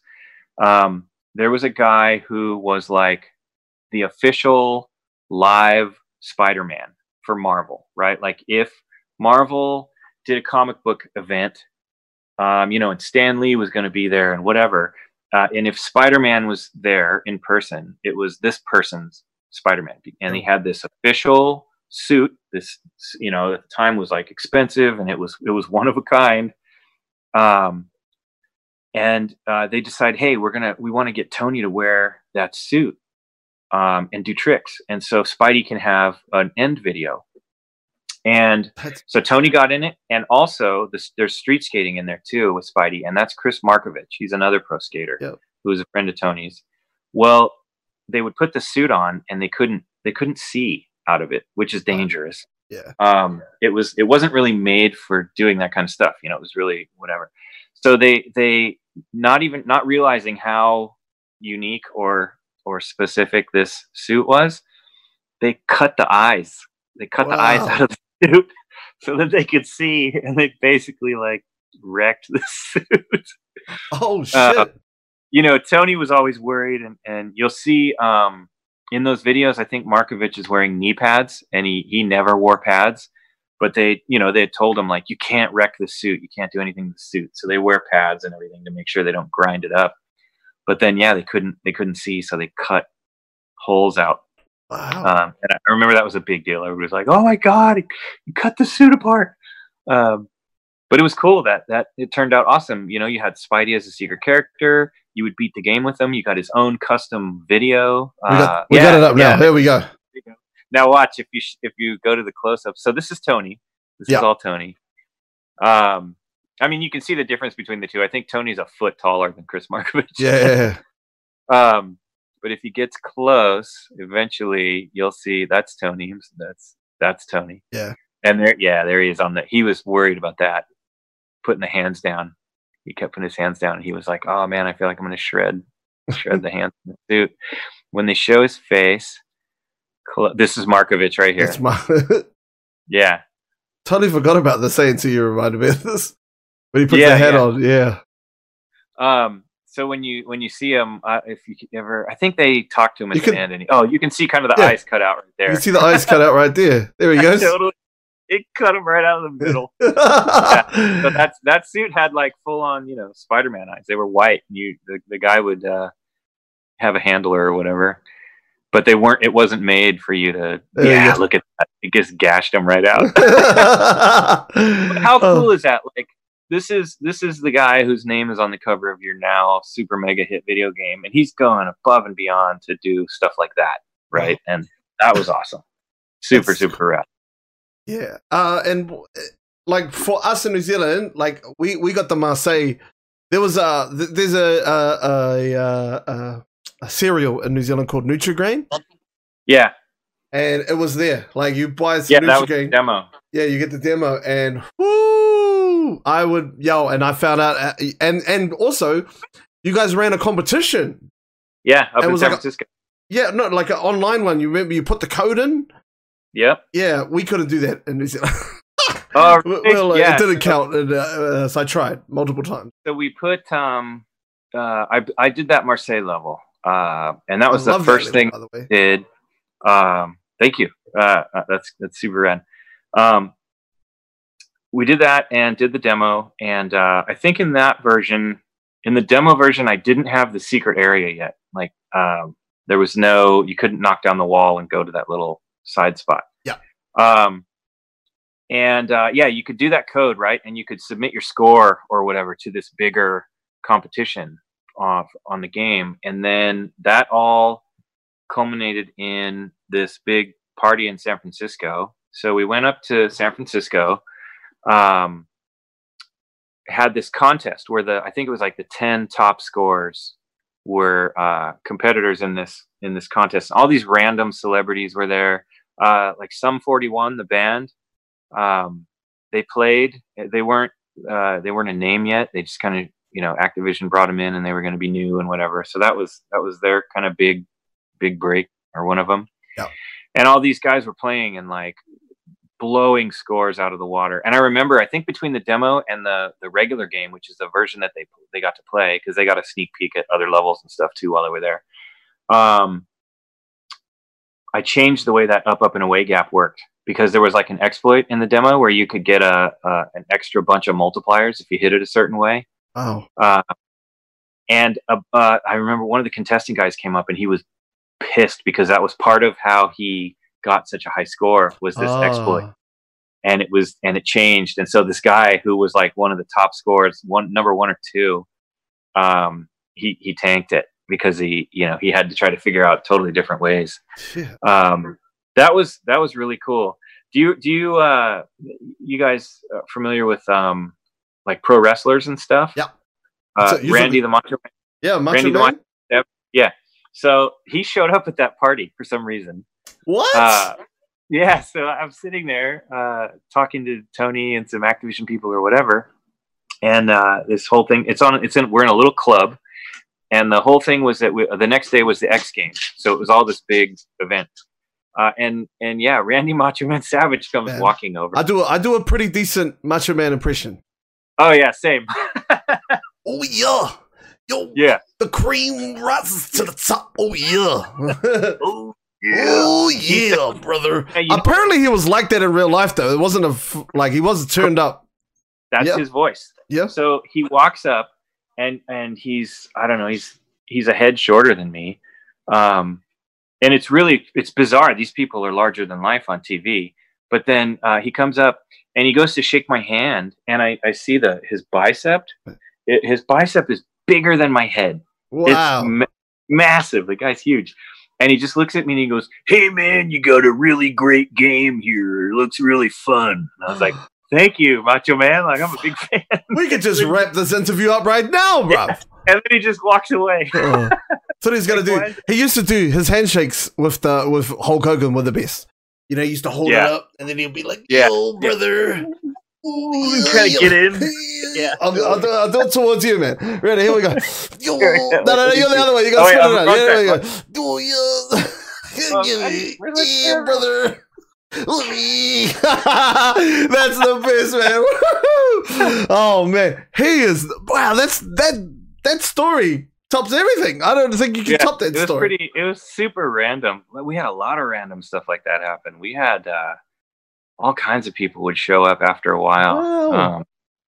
Parties and everything else. It was cool. Like when it got popular, all of a sudden, everybody wanted to be involved in, all this crazy stuff. Well, yeah. I mean, you only had like 12 staff, right? Like for Tony Hawk 1. Yeah. So the first one was like 12 people maybe. The second one we picked up 2 more people, I think. So that was like 14 people. And then the third one, we merged together the Spider-Man team and the Tony Hawk team. So I think the third one had like 30 some odd people on it. And then we just kept getting bigger and bigger and bigger. By the time we were on Thug, we used to have these meetings in the office. Whenever anybody had a birthday, we'd all go out to the conference table and have this ice cream cake, right? And we'd all sing, scream. It was like a bunch of dying birds, screaming this horrible version of happy birthday at each other. And as the company got bigger and bigger and bigger, that was one of the things that we all kind of noticed, like, man, we have birthday every day, like an ice cream cake, like every day. I'm gaining like 40 pounds working on this game, eating all this ice cream. But yeah, like by the time Thug came around, there were 80, 70 some odd people. Like the whole company was dedicated to it. And we had grown really big. But yeah, like that first game, there were 3, like myself and Scott Pease for the most part did a bunch of the game design, like the actual what's what and how does this work and how does that work, on top of what the team had already kind of built. And then there were 3 of us that made levels. And by the time like those Thug games came around, I think there were probably just 10 designers, like almost the size of the original whole team, just making different levels. By the time those came around, you only made 1 or 2 levels per game. I still made a whole bunch for those. Do you reckon that's what, 3 was good. Don't get me, like, I like 3. 3 was great. Yeah. But then it started getting a bit, I don't know, like too many chefs in the kitchen, do you reckon? Yeah, so we kind of shifted direction. When we merged the teams for 3, they kind of wanted to move in new directions. So the head guy from the Spider-Man game was like the de facto kind of lead.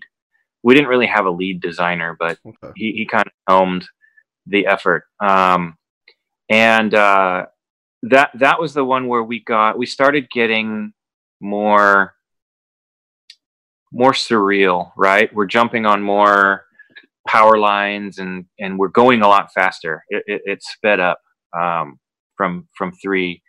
What levels did I make on 3? The Foundry, that was in 3, right? Yeah, I liked Foundry. Yeah, I did that one. And Chad did like LA and stuff. And I remember that was the first time where you would jump down like 10 stairs, and it didn't feel as big anymore because you're going so fast, like you're starting going really fast. And that was the first one that was online. And that was my, that casino game that I worked on way back at Virgin. One of my teammates, a guy named Steve Gannum, I poached him and brought him over, and he did all of the new tools, needed all the online stuff.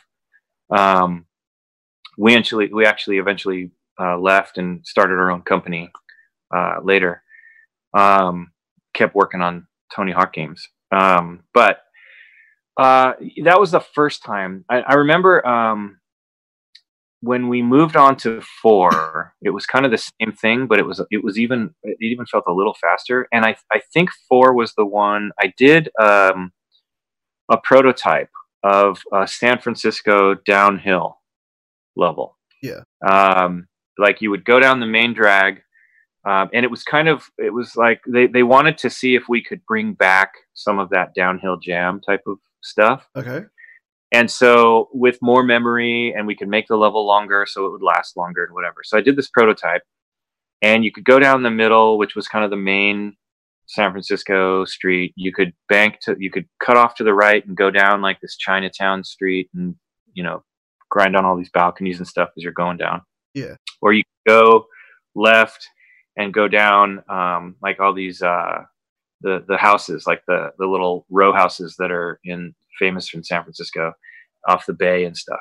You would get to the bottom and skate around like the wharf area, but it was kind of small. Little trolley car was down there that would spin around, do whatever. But I built all this stuff, and we kept getting to the bottom of it in 30 seconds. And I'm like, man, it's never going to take 2 minutes. The side streets that I had built were a way to try to get you to go back and forth without going straight down. Yeah, so you take your time. So that your time would get chewed up a little bit, but it just never worked out. And so we scrapped that whole thing. God, I wish there was. Yeah, I've seen footage of other demo levels that I built. Like there was an Australia level that I started building that we scrapped, and then I built the other Australia level for Thug instead. But the first one was like the Opera House area. Oh, yep. And we scrapped that. That showed up on the internet. I actually found a guy on a YouTube channel I watch was playing that, and I was like, "Hey, I made this." But yeah, it was just those games. To get back to your point, those games are the ones where it started going faster. It started being a little crazier. I still really liked them.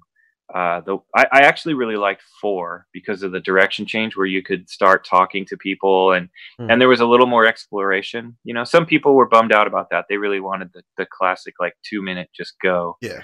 And we kind of broke that up there. But I mean, you kind of had to, right? You had to evolve because at that time. Yeah. You got to do something. And stay. I was always trying to like from the get go, like all those. I would get in trouble with Joel all the time because I always wanted to build these levels that were just the size of an entire city. San Francisco.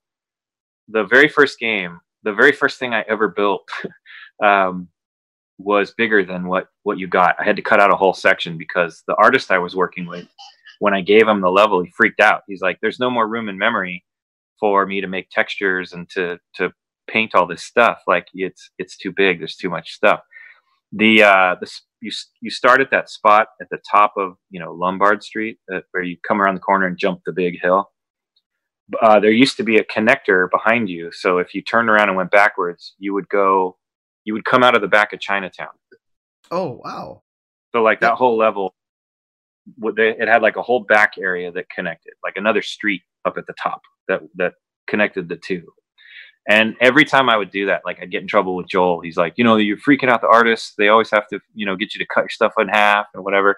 Venice, I did the same thing in Venice. I love Venice. Venice is probably Venice after the warehouse is my favorite. By miles. Yeah.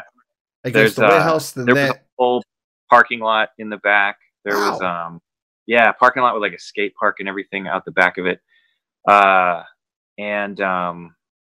All of those, every single thing I did was twice as big. The school, there was a whole back area to the school that was the same, like very much like San Francisco. School 2, you start off kind of facing that leap of faith section, and there's like the down hallway to your right, and then the tunnel in front of you, that kind of thing. Behind you, there used to be a whole other bit of lockers and hallway and stuff. And you would go down a different longer, it was like stairs instead. And when you turn the corner, you came out of those lockers in that same spot with like the stage that, you go up and do the roof gap to get to Carlsbad. Yep. You end up back there. But like every single time I built something, it was way too big and I had to cut it down. That's cool. That's cool though. Like, that's wow. Like, yeah. All right, man. We've got man, I could talk to you forever, but but I better get to some of these viewer questions. Would you be interested in coming on again? Oh yeah, for sure. Oh man, because I know I want to get through these because I know it's late and also our viewers here have to go. Well, we'll get some viewer questions. They'll just pop up underneath here. Okay, sure. All right, so here we go. First one is who are the ladies behind the Tony Hawk boxes in the mall level? Oh, is that an N64 specific deal? I think so. Yeah, so that was one of the programmer's girlfriends. Ooh. Yeah, he just threw this random little thing there, and I don't remember if it was actually his girlfriend or a girl that he liked, and like maybe that was a bad idea. Just trying to impress her. Say, hey, just trying to impress her. Yeah, like, hey, what's up? I'll get you in my game if you give me the number, and that's yeah, for sure. Hey, you can't. Hey, that's you can't knock the hustle. Yeah, that was a group in Texas that did the N64 port. Like we led the way on PlayStation, and they kind of ran with that one. All right, this is from Uncle Roadworks. He says, "Who is your favorite skater in the game, and why is it Bob Burnquist?" I got Bob Burnquist right here on my wall. Here we go. Actually, probably Jeff Rowley. For the first couple. His style was he's a little dude, but he was such a big blaster. Like he would go for it. I was really into the flip team at the time too. Like Rune was awesome. He was doing stuff I'd not seen people. He would destroy a pool in real life. It just looked so cool. But Rowley, he had the dark slide, and I couldn't get enough of that move. Like, Rodney ended up showing us those in real life, and Jeff actually became known for doing them as well. But I just thought it was like, that was kind of the one move, other than the 900, like having been a skater, that was kind of something that back when I was a kid, we used to fantasize about. Like, can you imagine, wouldn't it be ridiculous if you could, do a board slide or on your grip tape? And then lo and behold, here's people doing it. And so that was really cool. I latched onto him because I really loved that trick, and then kind of paid attention to his skating and really liked him after that too. Burnquist, though, he's the first guy that did all this stuff, like crazy switch tricks, like as many tricks switch as he could do regular, which just no one was doing at the time. Nobody was doing that. Switch guys in street, you could always see, you could always tell when they were skating switch because they kind of shifted their weight and it looked like they were moving backwards, so you could always kind of identify it. And nowadays, so many people do it just flawlessly, and it's so impressive. But yeah, that was a big thing with Bob, was that stuff. This one's from Halitude. He asked, are you? He's supposed to say, are you a regular or goofy footed skateboarder? Regular, regular, and I kick right. I don't kick Mongo. This one's from Uncle Robux again. Underground series remaster reboot. Yeah. Do you think that's going to happen? Activision's getting a lot of good publicity with this first one. I think they're pretty happy with the reception they got when they announced it, and it looks really good. I think it looks pretty impressive. It looks a lot better than the other HD efforts. Yeah, like the HD one, or even 5 was awful. So if I think they do enough, like sales wise, there's no reason for them not to. I think they, at the very least, I think they have to do something that includes 3, right? Even if they did one more version, and Vicarious Visions, the guys that are doing the development on it, man, they're doing a rad job. So how does it feel looking at something that you created 20 years ago, and you look at it and you're just like I was a kid when I did this, and then all of a sudden people still love it. I fucking love it, but and all over the world. But how does that feel for you, man, to see it in an HD, pure, remade from scratch? God, there's a little bit of jealousy, of course, because they have all these powerful tools that you didn't have. These machines can the big thing on PlayStation back when we were making the first one, number one was fog. You could never look across a whole level because it would slow the whole thing down to it. It just wouldn't move. But the other thing that PlayStation did was it had some funky math in the way it did its 3D. So a lot of times, if any given straight line got too close to the edge of a screen, it would bend, right? So if you go back to a bunch of old PlayStation games, you'll see all these straight edges go wonky when they get too close to the camera or whatever. And we were a game full of straight edges and straight lines. And so even the N64 guys, when they were making their stuff based off of ours, just seeing the straight lines stay intact, we were so jealous. We were like, oh, that looks so good. We'd have to do all these tricks to cut up all these lines so they weren't too long. And that would help with the problems. And now you can just do whatever you want. It's just gorgeous. I know. You just imagine, how much RAM did you have on the PlayStation? 32 megs, was it? Was it that much? I don't specifically recall. Fuck. Think about that. But you had to have a bunch of it dedicated to other stuff that wasn't your, or the rest of the game that was loaded in. So you didn't get to exploit all of that anyway. I think we had 8 megs for the level itself. I could be wrong, but for some reason that number is stuck in my head, that maybe we had 8 megs and then the artist could take another 2 to paint it up, do the textures and stuff. Something like that. And I just looked up now. The PlayStation has 8 gigs of RAM that you can use. Now, yeah. Fuck. Right. Imagine what you could have done back then, man. If someone would have said, you got 8 gigs. The other thing to consider, too, is I watched that footage, and a bunch of those trailers, a whole bunch of the stuff the levels that you're looking at were the ones that I did, Venice and all that kind of stuff. And they're still the same. That's really cool. This thing that we built 20 years ago, is every bit and they were super careful not to touch anything. They just made it look good. All those angles and all those lines and everything still have to be all lined up and good to go. And, I think they've done a good job, picking and choosing what to mess with and what to leave alone. Cause if you bent something the wrong way, it's just going to make everything feel different. It's going to everything. Were you consulted at all? Did they bring you in and say, "Hey, look"? Me personally, no. Oh. They have a couple people that were on the Activision side, like marketers and stuff, who now run Vicarious Visions. Jen O'Neill, I think, was a producer on the Activision side when the first games were happening. So she's kind of one of the original Activision people. She's the head, I think, of Vicarious Visions. And then they have.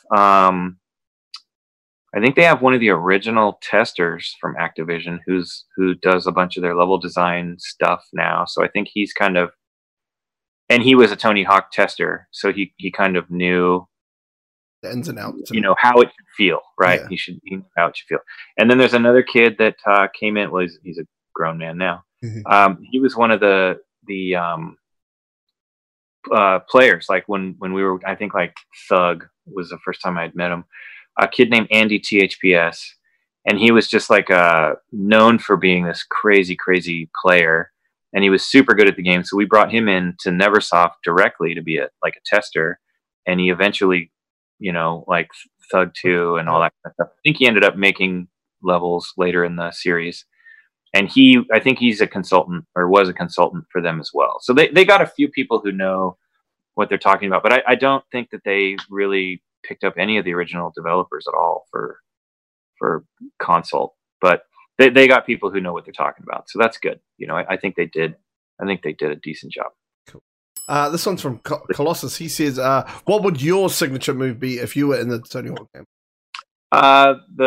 So probably I remember one time Rodney Mullen came to the office, and I wanted to show him. He was doing there's a board position called Casper, where you flip the board over upside down and it rests on your front foot, and your back foot is on top of the tail while the board is upside down. Well, Rodney could, you know, flip in and out of this, and he would do slides. Like he would be moving and do a Casper slide across like a really heavily waxed spot. And I was all excited because I learned how to do it just kind of stupidly, like half a kickflip, you know? Yeah. And I was like, hey, Rodney, check it out. I can do this. Half a kickflip. And then I could do a little half a varial flip to get out of it, right? Which was cool. And that was like the coolest little flip trick that I had at least come up with in a long time. Not come up with, but learned. Yeah. So he came to the office one day, and we were in the hallway, and I was showing it to him, and a couple of the other guys were around. And I went to do the flip to get out of it, and I landed on the board primo, or like on the sideways, totally on accident. But I like just stuck it, like just landed. And Rodney's going nuts, and everybody's like, "Oh my god!" I was freaking out. And then it was funny because like I'm standing there, and now I don't know how to get out of it. Right? Like, what do I do? So I just kind of, you know, flopped and got back on and pulled it, but I didn't do anything cool to get out of it. Like Rodney gets into that, and then he does like a triple flip to get out. Oh, and he just does it. He's robotic. It's amazing how flawless that guy is. He can just drop the board, bang, bang, bang, and he would do it all the time. You know, like he could just do it on command. Like that's like cool. But yeah, that would probably be my signature. My little, tiny, weak Rodney Mullen thing. That sounds like throwing down a free throw line dunk in front of Michael Jordan right there. Yeah, you know? For sure. It was funny. He loved it. He knew it was totally. He's like, "You did that? Did you do that on purpose?" I'm like, "No way." That's crazy, man. All right, but yeah, that would probably be it. Something like that. This is from Uncle Roadworks again. He says, so you were involved, so I'll go from that. But how was the process getting the Jackass boys involved with it and Thug? So that all started with BAM. That came in for Thug 1 was the first one where we started doing that story stuff. And Activision really liked the kind of the hijinks direction that it was going. And then BAM was exploding, right? So they were like, we need a real life face for all of this stuff, and we need to just go the extra mile on it. So they brought him in, and that was all about him. And he was always like, he was on all the time. Like, you know, you see like comedians or something in interviews, and they're just on, right? Like they're just on all the time. And that's kind of how he was. He was a big personality. He was a super nice guy, super nice guy. But yeah, he came in and did all of his stuff, and we sat in VO booths and recorded a bunch of his lines and did all that, and he was totally into it. It just kind of worked out, right? Like that was what was super popular at the time, so it just made perfect sense that like we had this kind of leaning into jackassery stuff for Thug, and so for Thug 2, like make it actual guys from Jackass, you know, and do it. So that was cool. Awesome. We have also the Jackass game. They did a game, and that was made in New Zealand. Oh, In really? fact, yeah, it's Sid Entertainment. They did that as well. They do Nice. Is it Tok Tok? They're the mobile. They make mobile games now. Yeah. Oh, okay. Anyway, moving on. Is there any skaters or funny characters that you wanted in the game that went in there? We talked about Daewon Song a lot, and then he eventually got his own game. He got Grind. Okay. So yeah, we didn't end up getting him. I think like people that we wanted less than like secret characters. We just started putting all kinds of stuff in. We had Wolverine, we had Darth Maul. Like everybody just could get involved. It was really cool to get a Star Wars character in there. I'm a lifelong Star Wars fan, Yeah, I so can see in the that back. cool. Yeah. Oh yeah. Um, one of the ones that was funny was Jenna Jameson, the adult star, porn Yep. star. She came into the office one day, and I forget what her name was in the game. Daisy. Yeah. I thought you meant Private Carrera, but that was somebody else, right? That actually that's another story. That character was made. So I told you the animator made her, right? That character. That was her. Yep. Yeah, and he actually named her after the Porsche Carrera, the car, because he was a big Porsche guy. Okay. And there was another porn star by the name of Asia Carrera, who apparently, when the game was a big hit, all of her friends started telling her, like, "Hey, somebody told me that you're in this big hit video game. Like, you should see if you've got some money." And in real life, I think that lady was like a master's degree. She was a big business. Oh. Yeah, she was like a borderline lawyer or business head. And she got wind of all that and set up a meeting to come into the office one day to just, it was like under the guise of just like being a friendly visit, but we all knew she was like sniffing around to see if she could, get some find information. something, and is this really me? So we all knew ahead of time, like, well, we need to explain to her that it's not her or whatever. So she showed up, and it wasn't actually her. Yeah. Was that when you changed your desktop? Yeah. Was that when you deleted all your internet history there, Chris? Yeah, that was a fun day. That was a weird day. Man, I bet. Sheesh. But man, yeah, all of these stories of like, yo, Jenna Jameson just like rocked up. Yeah, I just met like Macho Man. I'm like, God damn, Chris. Yeah. You've lived a life, my friend. Macho Man still to this day. And he's gone now. So like that I hold on to that. He's really cool. This one goes comes up with a little bit about that. Favorite Jedi or Force user? Oh, I'm gonna just cheap out and say Luke Skywalker for sure. Not a big fan of Luke, eh? The moans. He's the original though, right? For me, like he's the hope. That was it. So it's hard to get away. Okay, I'll say new. I guess Kit Fisto. How about that? Like that was the coolest looking one, I think, in the new movies. Like I thought he was really cool. And then he died like he didn't know what he was doing at all. He just went out in 2 seconds. Are there any Easter eggs you know about that have not been found in any game? Not just the first one. God, probably not. I think maybe some stuff like all of the graffiti in several of the levels, like Rio, for example.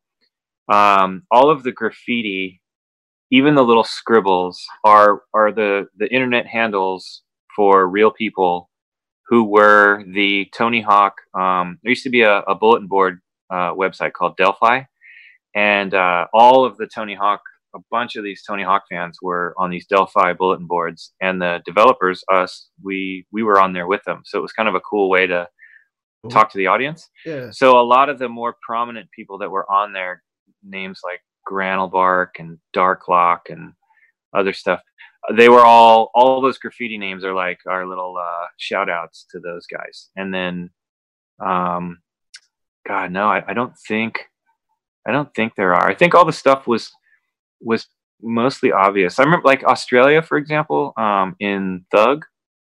Thug, was it Thug or Thug 2? I think it was Thug. Or no, I guess it was Thug 2. Yeah. So I had a statue, Kenny Koala Bear statue. I think he was called Kenny. Yep. And he was holding up a peace sign, and you would grind on his fingers, and you would do a not a spin on his fingers, and you would get a gap called "Have a nice day." And that was because if you when you came off of it, if you look back at the statue, you broke his finger off, and so it was it was have a nice day, stuff like that. Some of the stuff in the background, like most of the stuff is known, right? Like School 2, the golf cart driver is Joel. He's actually, and that's Joel's voice. My voice is like for the first 2 games, like when you fall on a handrail and hit your balls and stuff, like that's all me screaming and ooh, yeah, all that stuff. We actually the ratings board wanted to give us not a like a mature. I think they thought that the sounds were too disturbing when you fell and hit yourself like that, so they wanted to give us, and we had to talk our way down to a teen.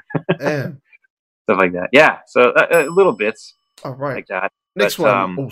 Next question. Sorry, Chris. No. Assuming motion capture was used, did any of the staff, maybe even yourself, have to fill in with the animation reference and motion capture? Later games. So after I left the company, Neversoft moved into a huge new building, when they were doing like Guitar Hero and all that stuff as well. And they had a big motion capture studio. And I think some of the guys did some of the early motion capture reference. So they had gotten away from, the old Tony Hawk in a suit with a bunch of light, reflective balls and stuff. And they had more of the multi-camera setup in their big giant room. And they had a mini ramp in there. And I think a bunch of guys did some of the early little lip tricks and stuff for the Project 8 and that kind of era of the series, the later stuff. All right. This one is from Himogen. He asks, are there any ideas that the team wanted to implement back in the day but couldn't because of hardware limitation? We wanted to get off the board from 2. We talked a little bit about it in 1, and we didn't end up doing it until 4, partly because we couldn't figure out how to make it. Or no, was that 5? Was it Thug? We didn't get off until Thug, right?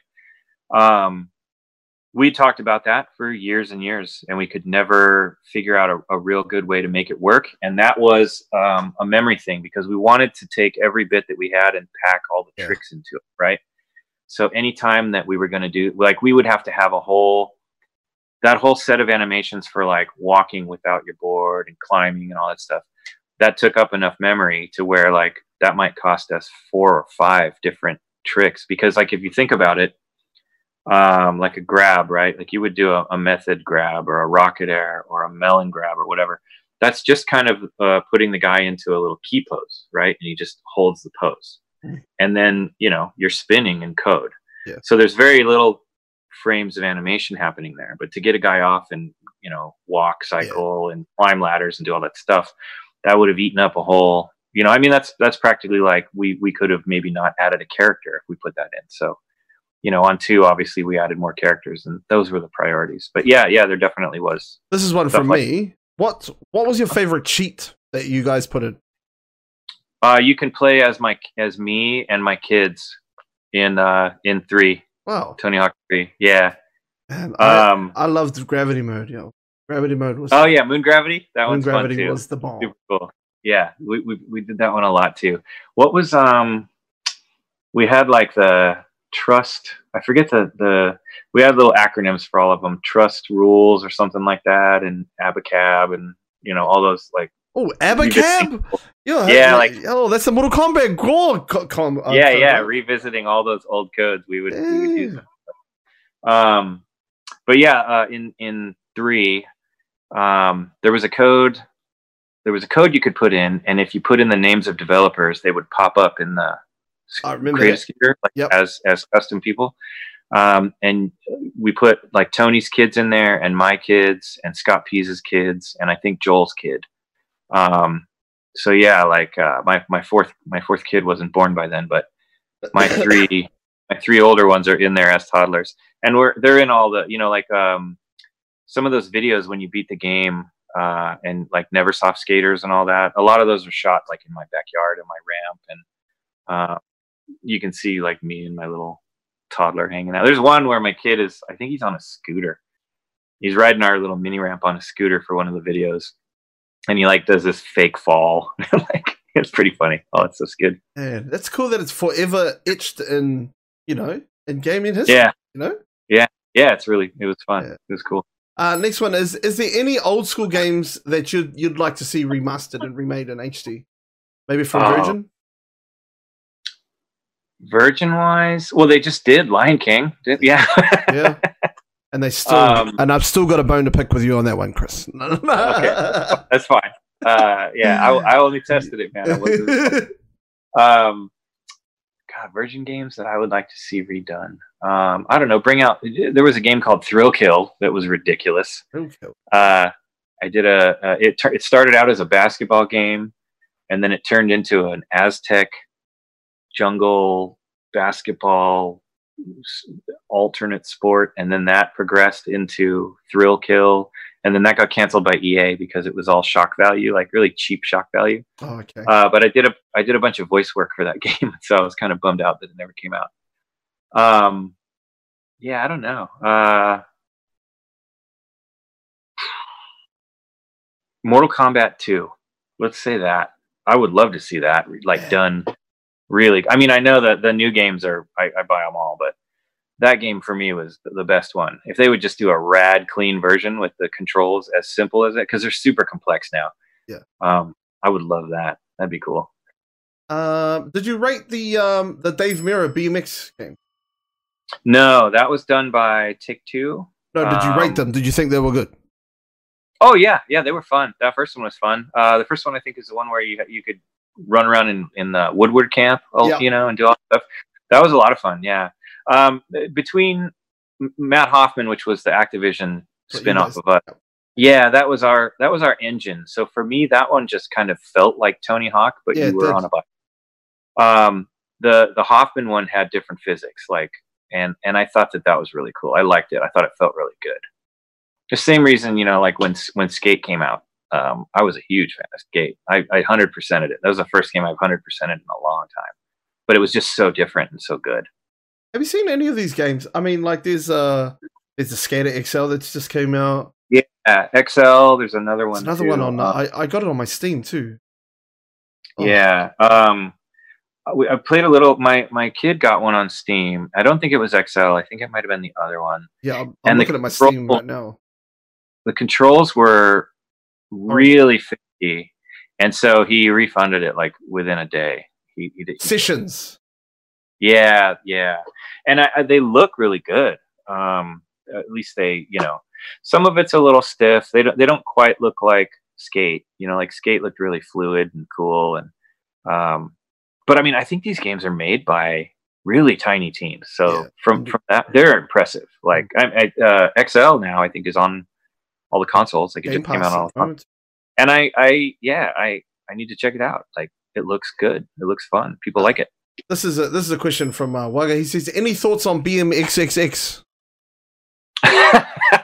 Yeah, that was actually, if I recall the timeline correctly, when we were starting to do like Thug 2 and stuff, and the jackassery stuff was at its peak. Yeah, that was the answer. That was the Dave Mirra game, and then so it was like that whole engine and everything, and they were trying to figure out how they could be edgier than the Jackass guys or get that crowd, and so they did that Triple X game, BMX Triple X. Yeah, that was ridiculous. It was so silly. It got banned. It got banned in New Zealand. We did not get it. Yeah, I think they gave it a mature rating or something because it had strippers in it. I don't remember what the context was, but it was it was absurd. Like there was Abacab for that as well. In order to open. Oh, that's right. Yeah, the old blood code. Yeah. Yeah, there was Abacab in there to open up certain codes to get rid of some the bars, because it used to have the black bar. The black bars. Yeah, I don't know how I know that, but I just know that. I heard it one time at church. And one time at church, someone told me that. But I never tried it. It was just And then last question. This is from Puma Pants.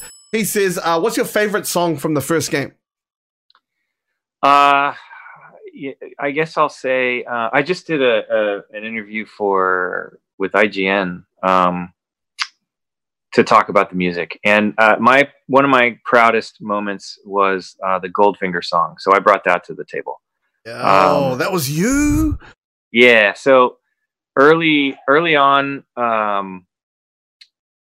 we were like, I still have CDs from my collection that have little Post-it notes marked on them, because we were like, rip these. We would give them to the producers and have them rip the songs that we wanted. And then later versions, we were using Napster to make up lists and stuff. But they basically asked us for lists of songs. When I was working at Virgin Interactive, I worked with a guy named Jeff Gordon, and he ended up starting a music video business. He was a director. So we worked on a bunch of music videos for bands like Real Big Fish and the Aquabats. And he ended up working on a Goldfinger video. And I had Goldfinger's first record. I was into them. They were really cool. But he got an early copy of that second record, and that's where the Superman track came from. Yeah. It was like the lead track. Him and I were sitting in a car filming. We were like going to film a commercial for the record release party or something for this Goldfinger record. And so when I went to Neversoft a year later, they were asking for music. And a bunch of the stuff that I picked were like local bands that I had seen, like the Vandals and Suicide Machines. I put in there. Primus. I was a big fan of Primus. I put them in there.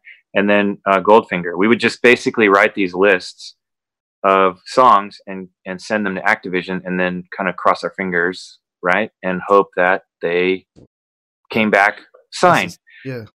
And so, all that you didn't even think twice about it back then. You just these songs are cool. And then like for whatever that song, people that Superman song like just latched on. There's a documentary coming out called Pretending I'm a Superman. See and that. It's done by one of the original producers, Rausch. So I'm in that as well. And the whole title of it was that, because that song just became so synonymous with the series. And that was super rad. Like, it was just a cool song from a local band. I thought it would be easy for them to sign it. Like if Primus or the Dead Kennedys or whoever, came back and said, screw you, we don't want to do your stupid commercial product because we're cool punk rockers. Yeah. Hopefully these local guys or these smaller bands would say yes, so that's why some of these guys are in there. There's guys in there that were like, I think the Ernie's was a friend of one of the Activision marketing people, different random things. But yeah, Goldfinger, that Superman song, that's a pride point. Yeah, I think I've got one of my good friends, Wagga, in the chat says, ironically, Neversoft was better at constructing set lists before they made the Guitar Hero games. Because man, it's so true. Yeah, probably. Yeah. I had actually. Yep. You had. Go for it. Were you on the? You weren't on the Guitar Hero games. No. The most fun I had with those was right before Neversoft got them. They did like a punk rock one with like the Ramones and stuff on it, and that was my favorite one. But that was before Neversoft took off with them. All right, so I'm just going to get into a couple of quick fire questions real quick, and then that'll be us. So thank you so much. First one is, can Jared Goff lead the Rams to Super Bowl this year? If they're allowed to play. Well, that's the other thing too. It was pretty. I have my doubts. I don't know, man. Like, he got onto the big stage once, and he didn't take him all the way. So Yeah. And now the team's kind of they lost a lot of pieces. So we'll see. We'll see. I will say I hate the new logos. I can't stand. They're awful. Oh, I don't like them. Why the Rams over the Chargers, man?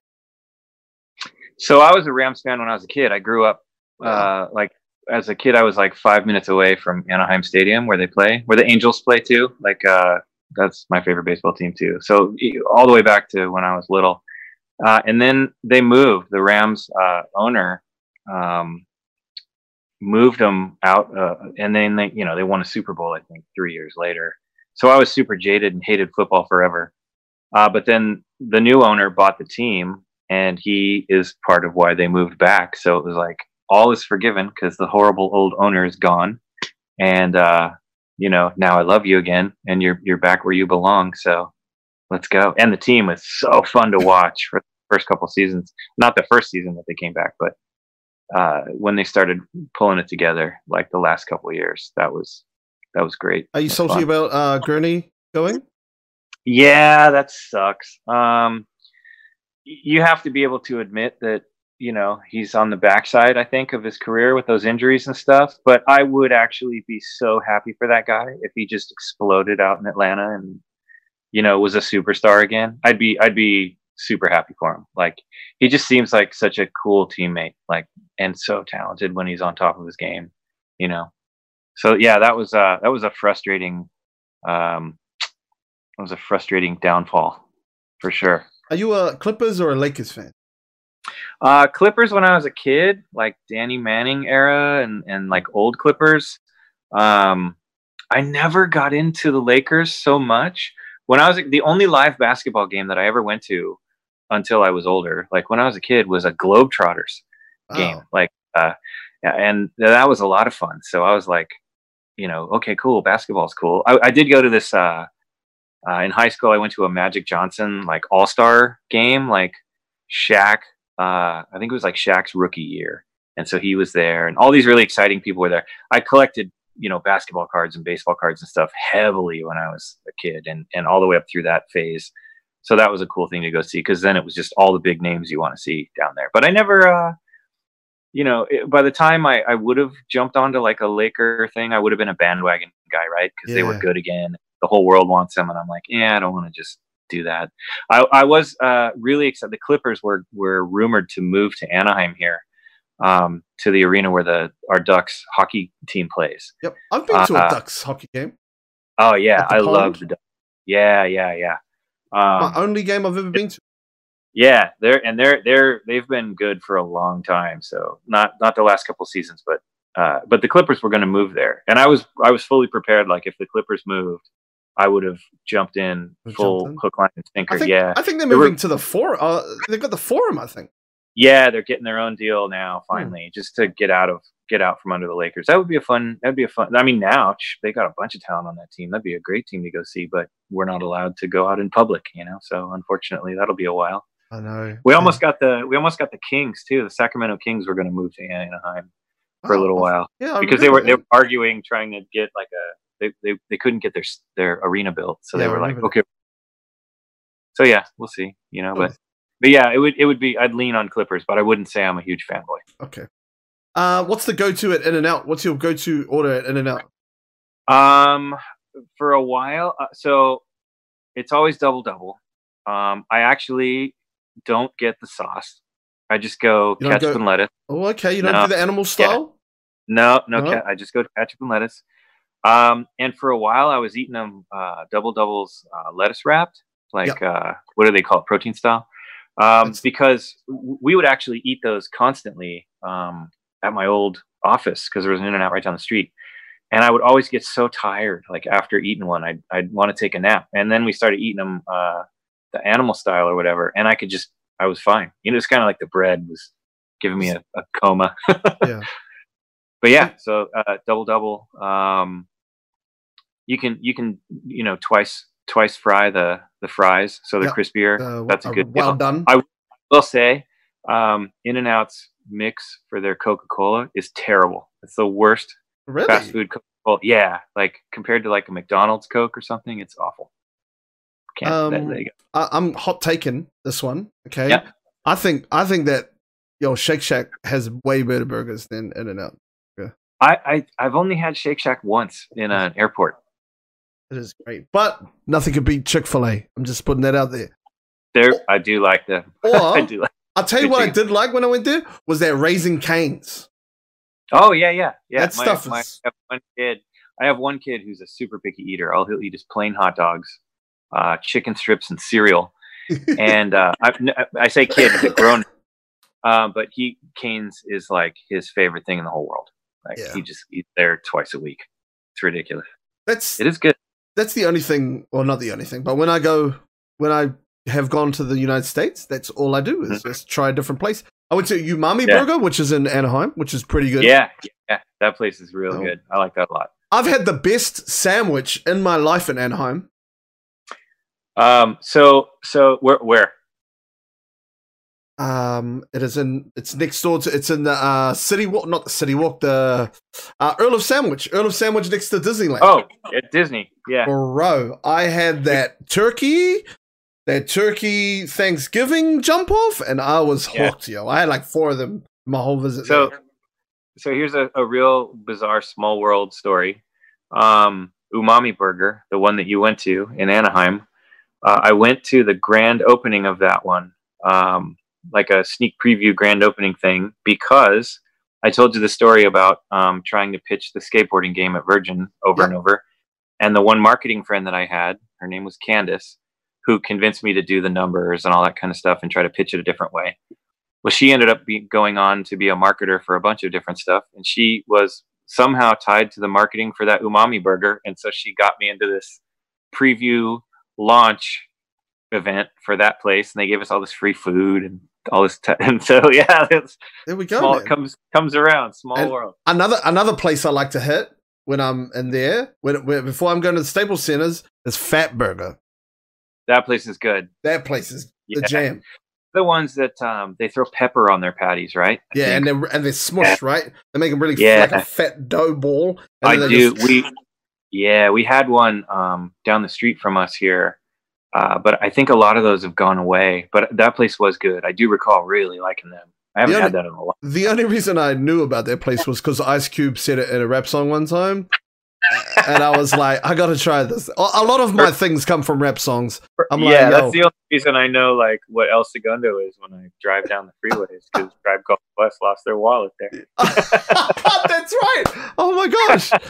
Eesh. Yeah. All right, dude. Anyway, man. Hey, can we get you back on? Yeah, for sure. This was good. This was cool. All right, cool. Thank you. And I'm glad I gave you a taste of what New Zealand culture's like. Oh, yeah. Yeah, man. I'm shocked you know more about my own place than I do. Oh, well, I love LA. LA is the bomb. I love it. Yeah. All right, dude. Thank you so much. And I know the chat is blowing up and thanking you and everything. They should be right now. Right now, guys, do it. But no, I just want to say a huge thank you for your time. I know it's like 2:00 in the morning, so I'm going to let you go. Is it? Oh, yeah. It is. Yeah, it is. So thank you, man. And yeah, like I said, I'll be in contact and we'll get you back on.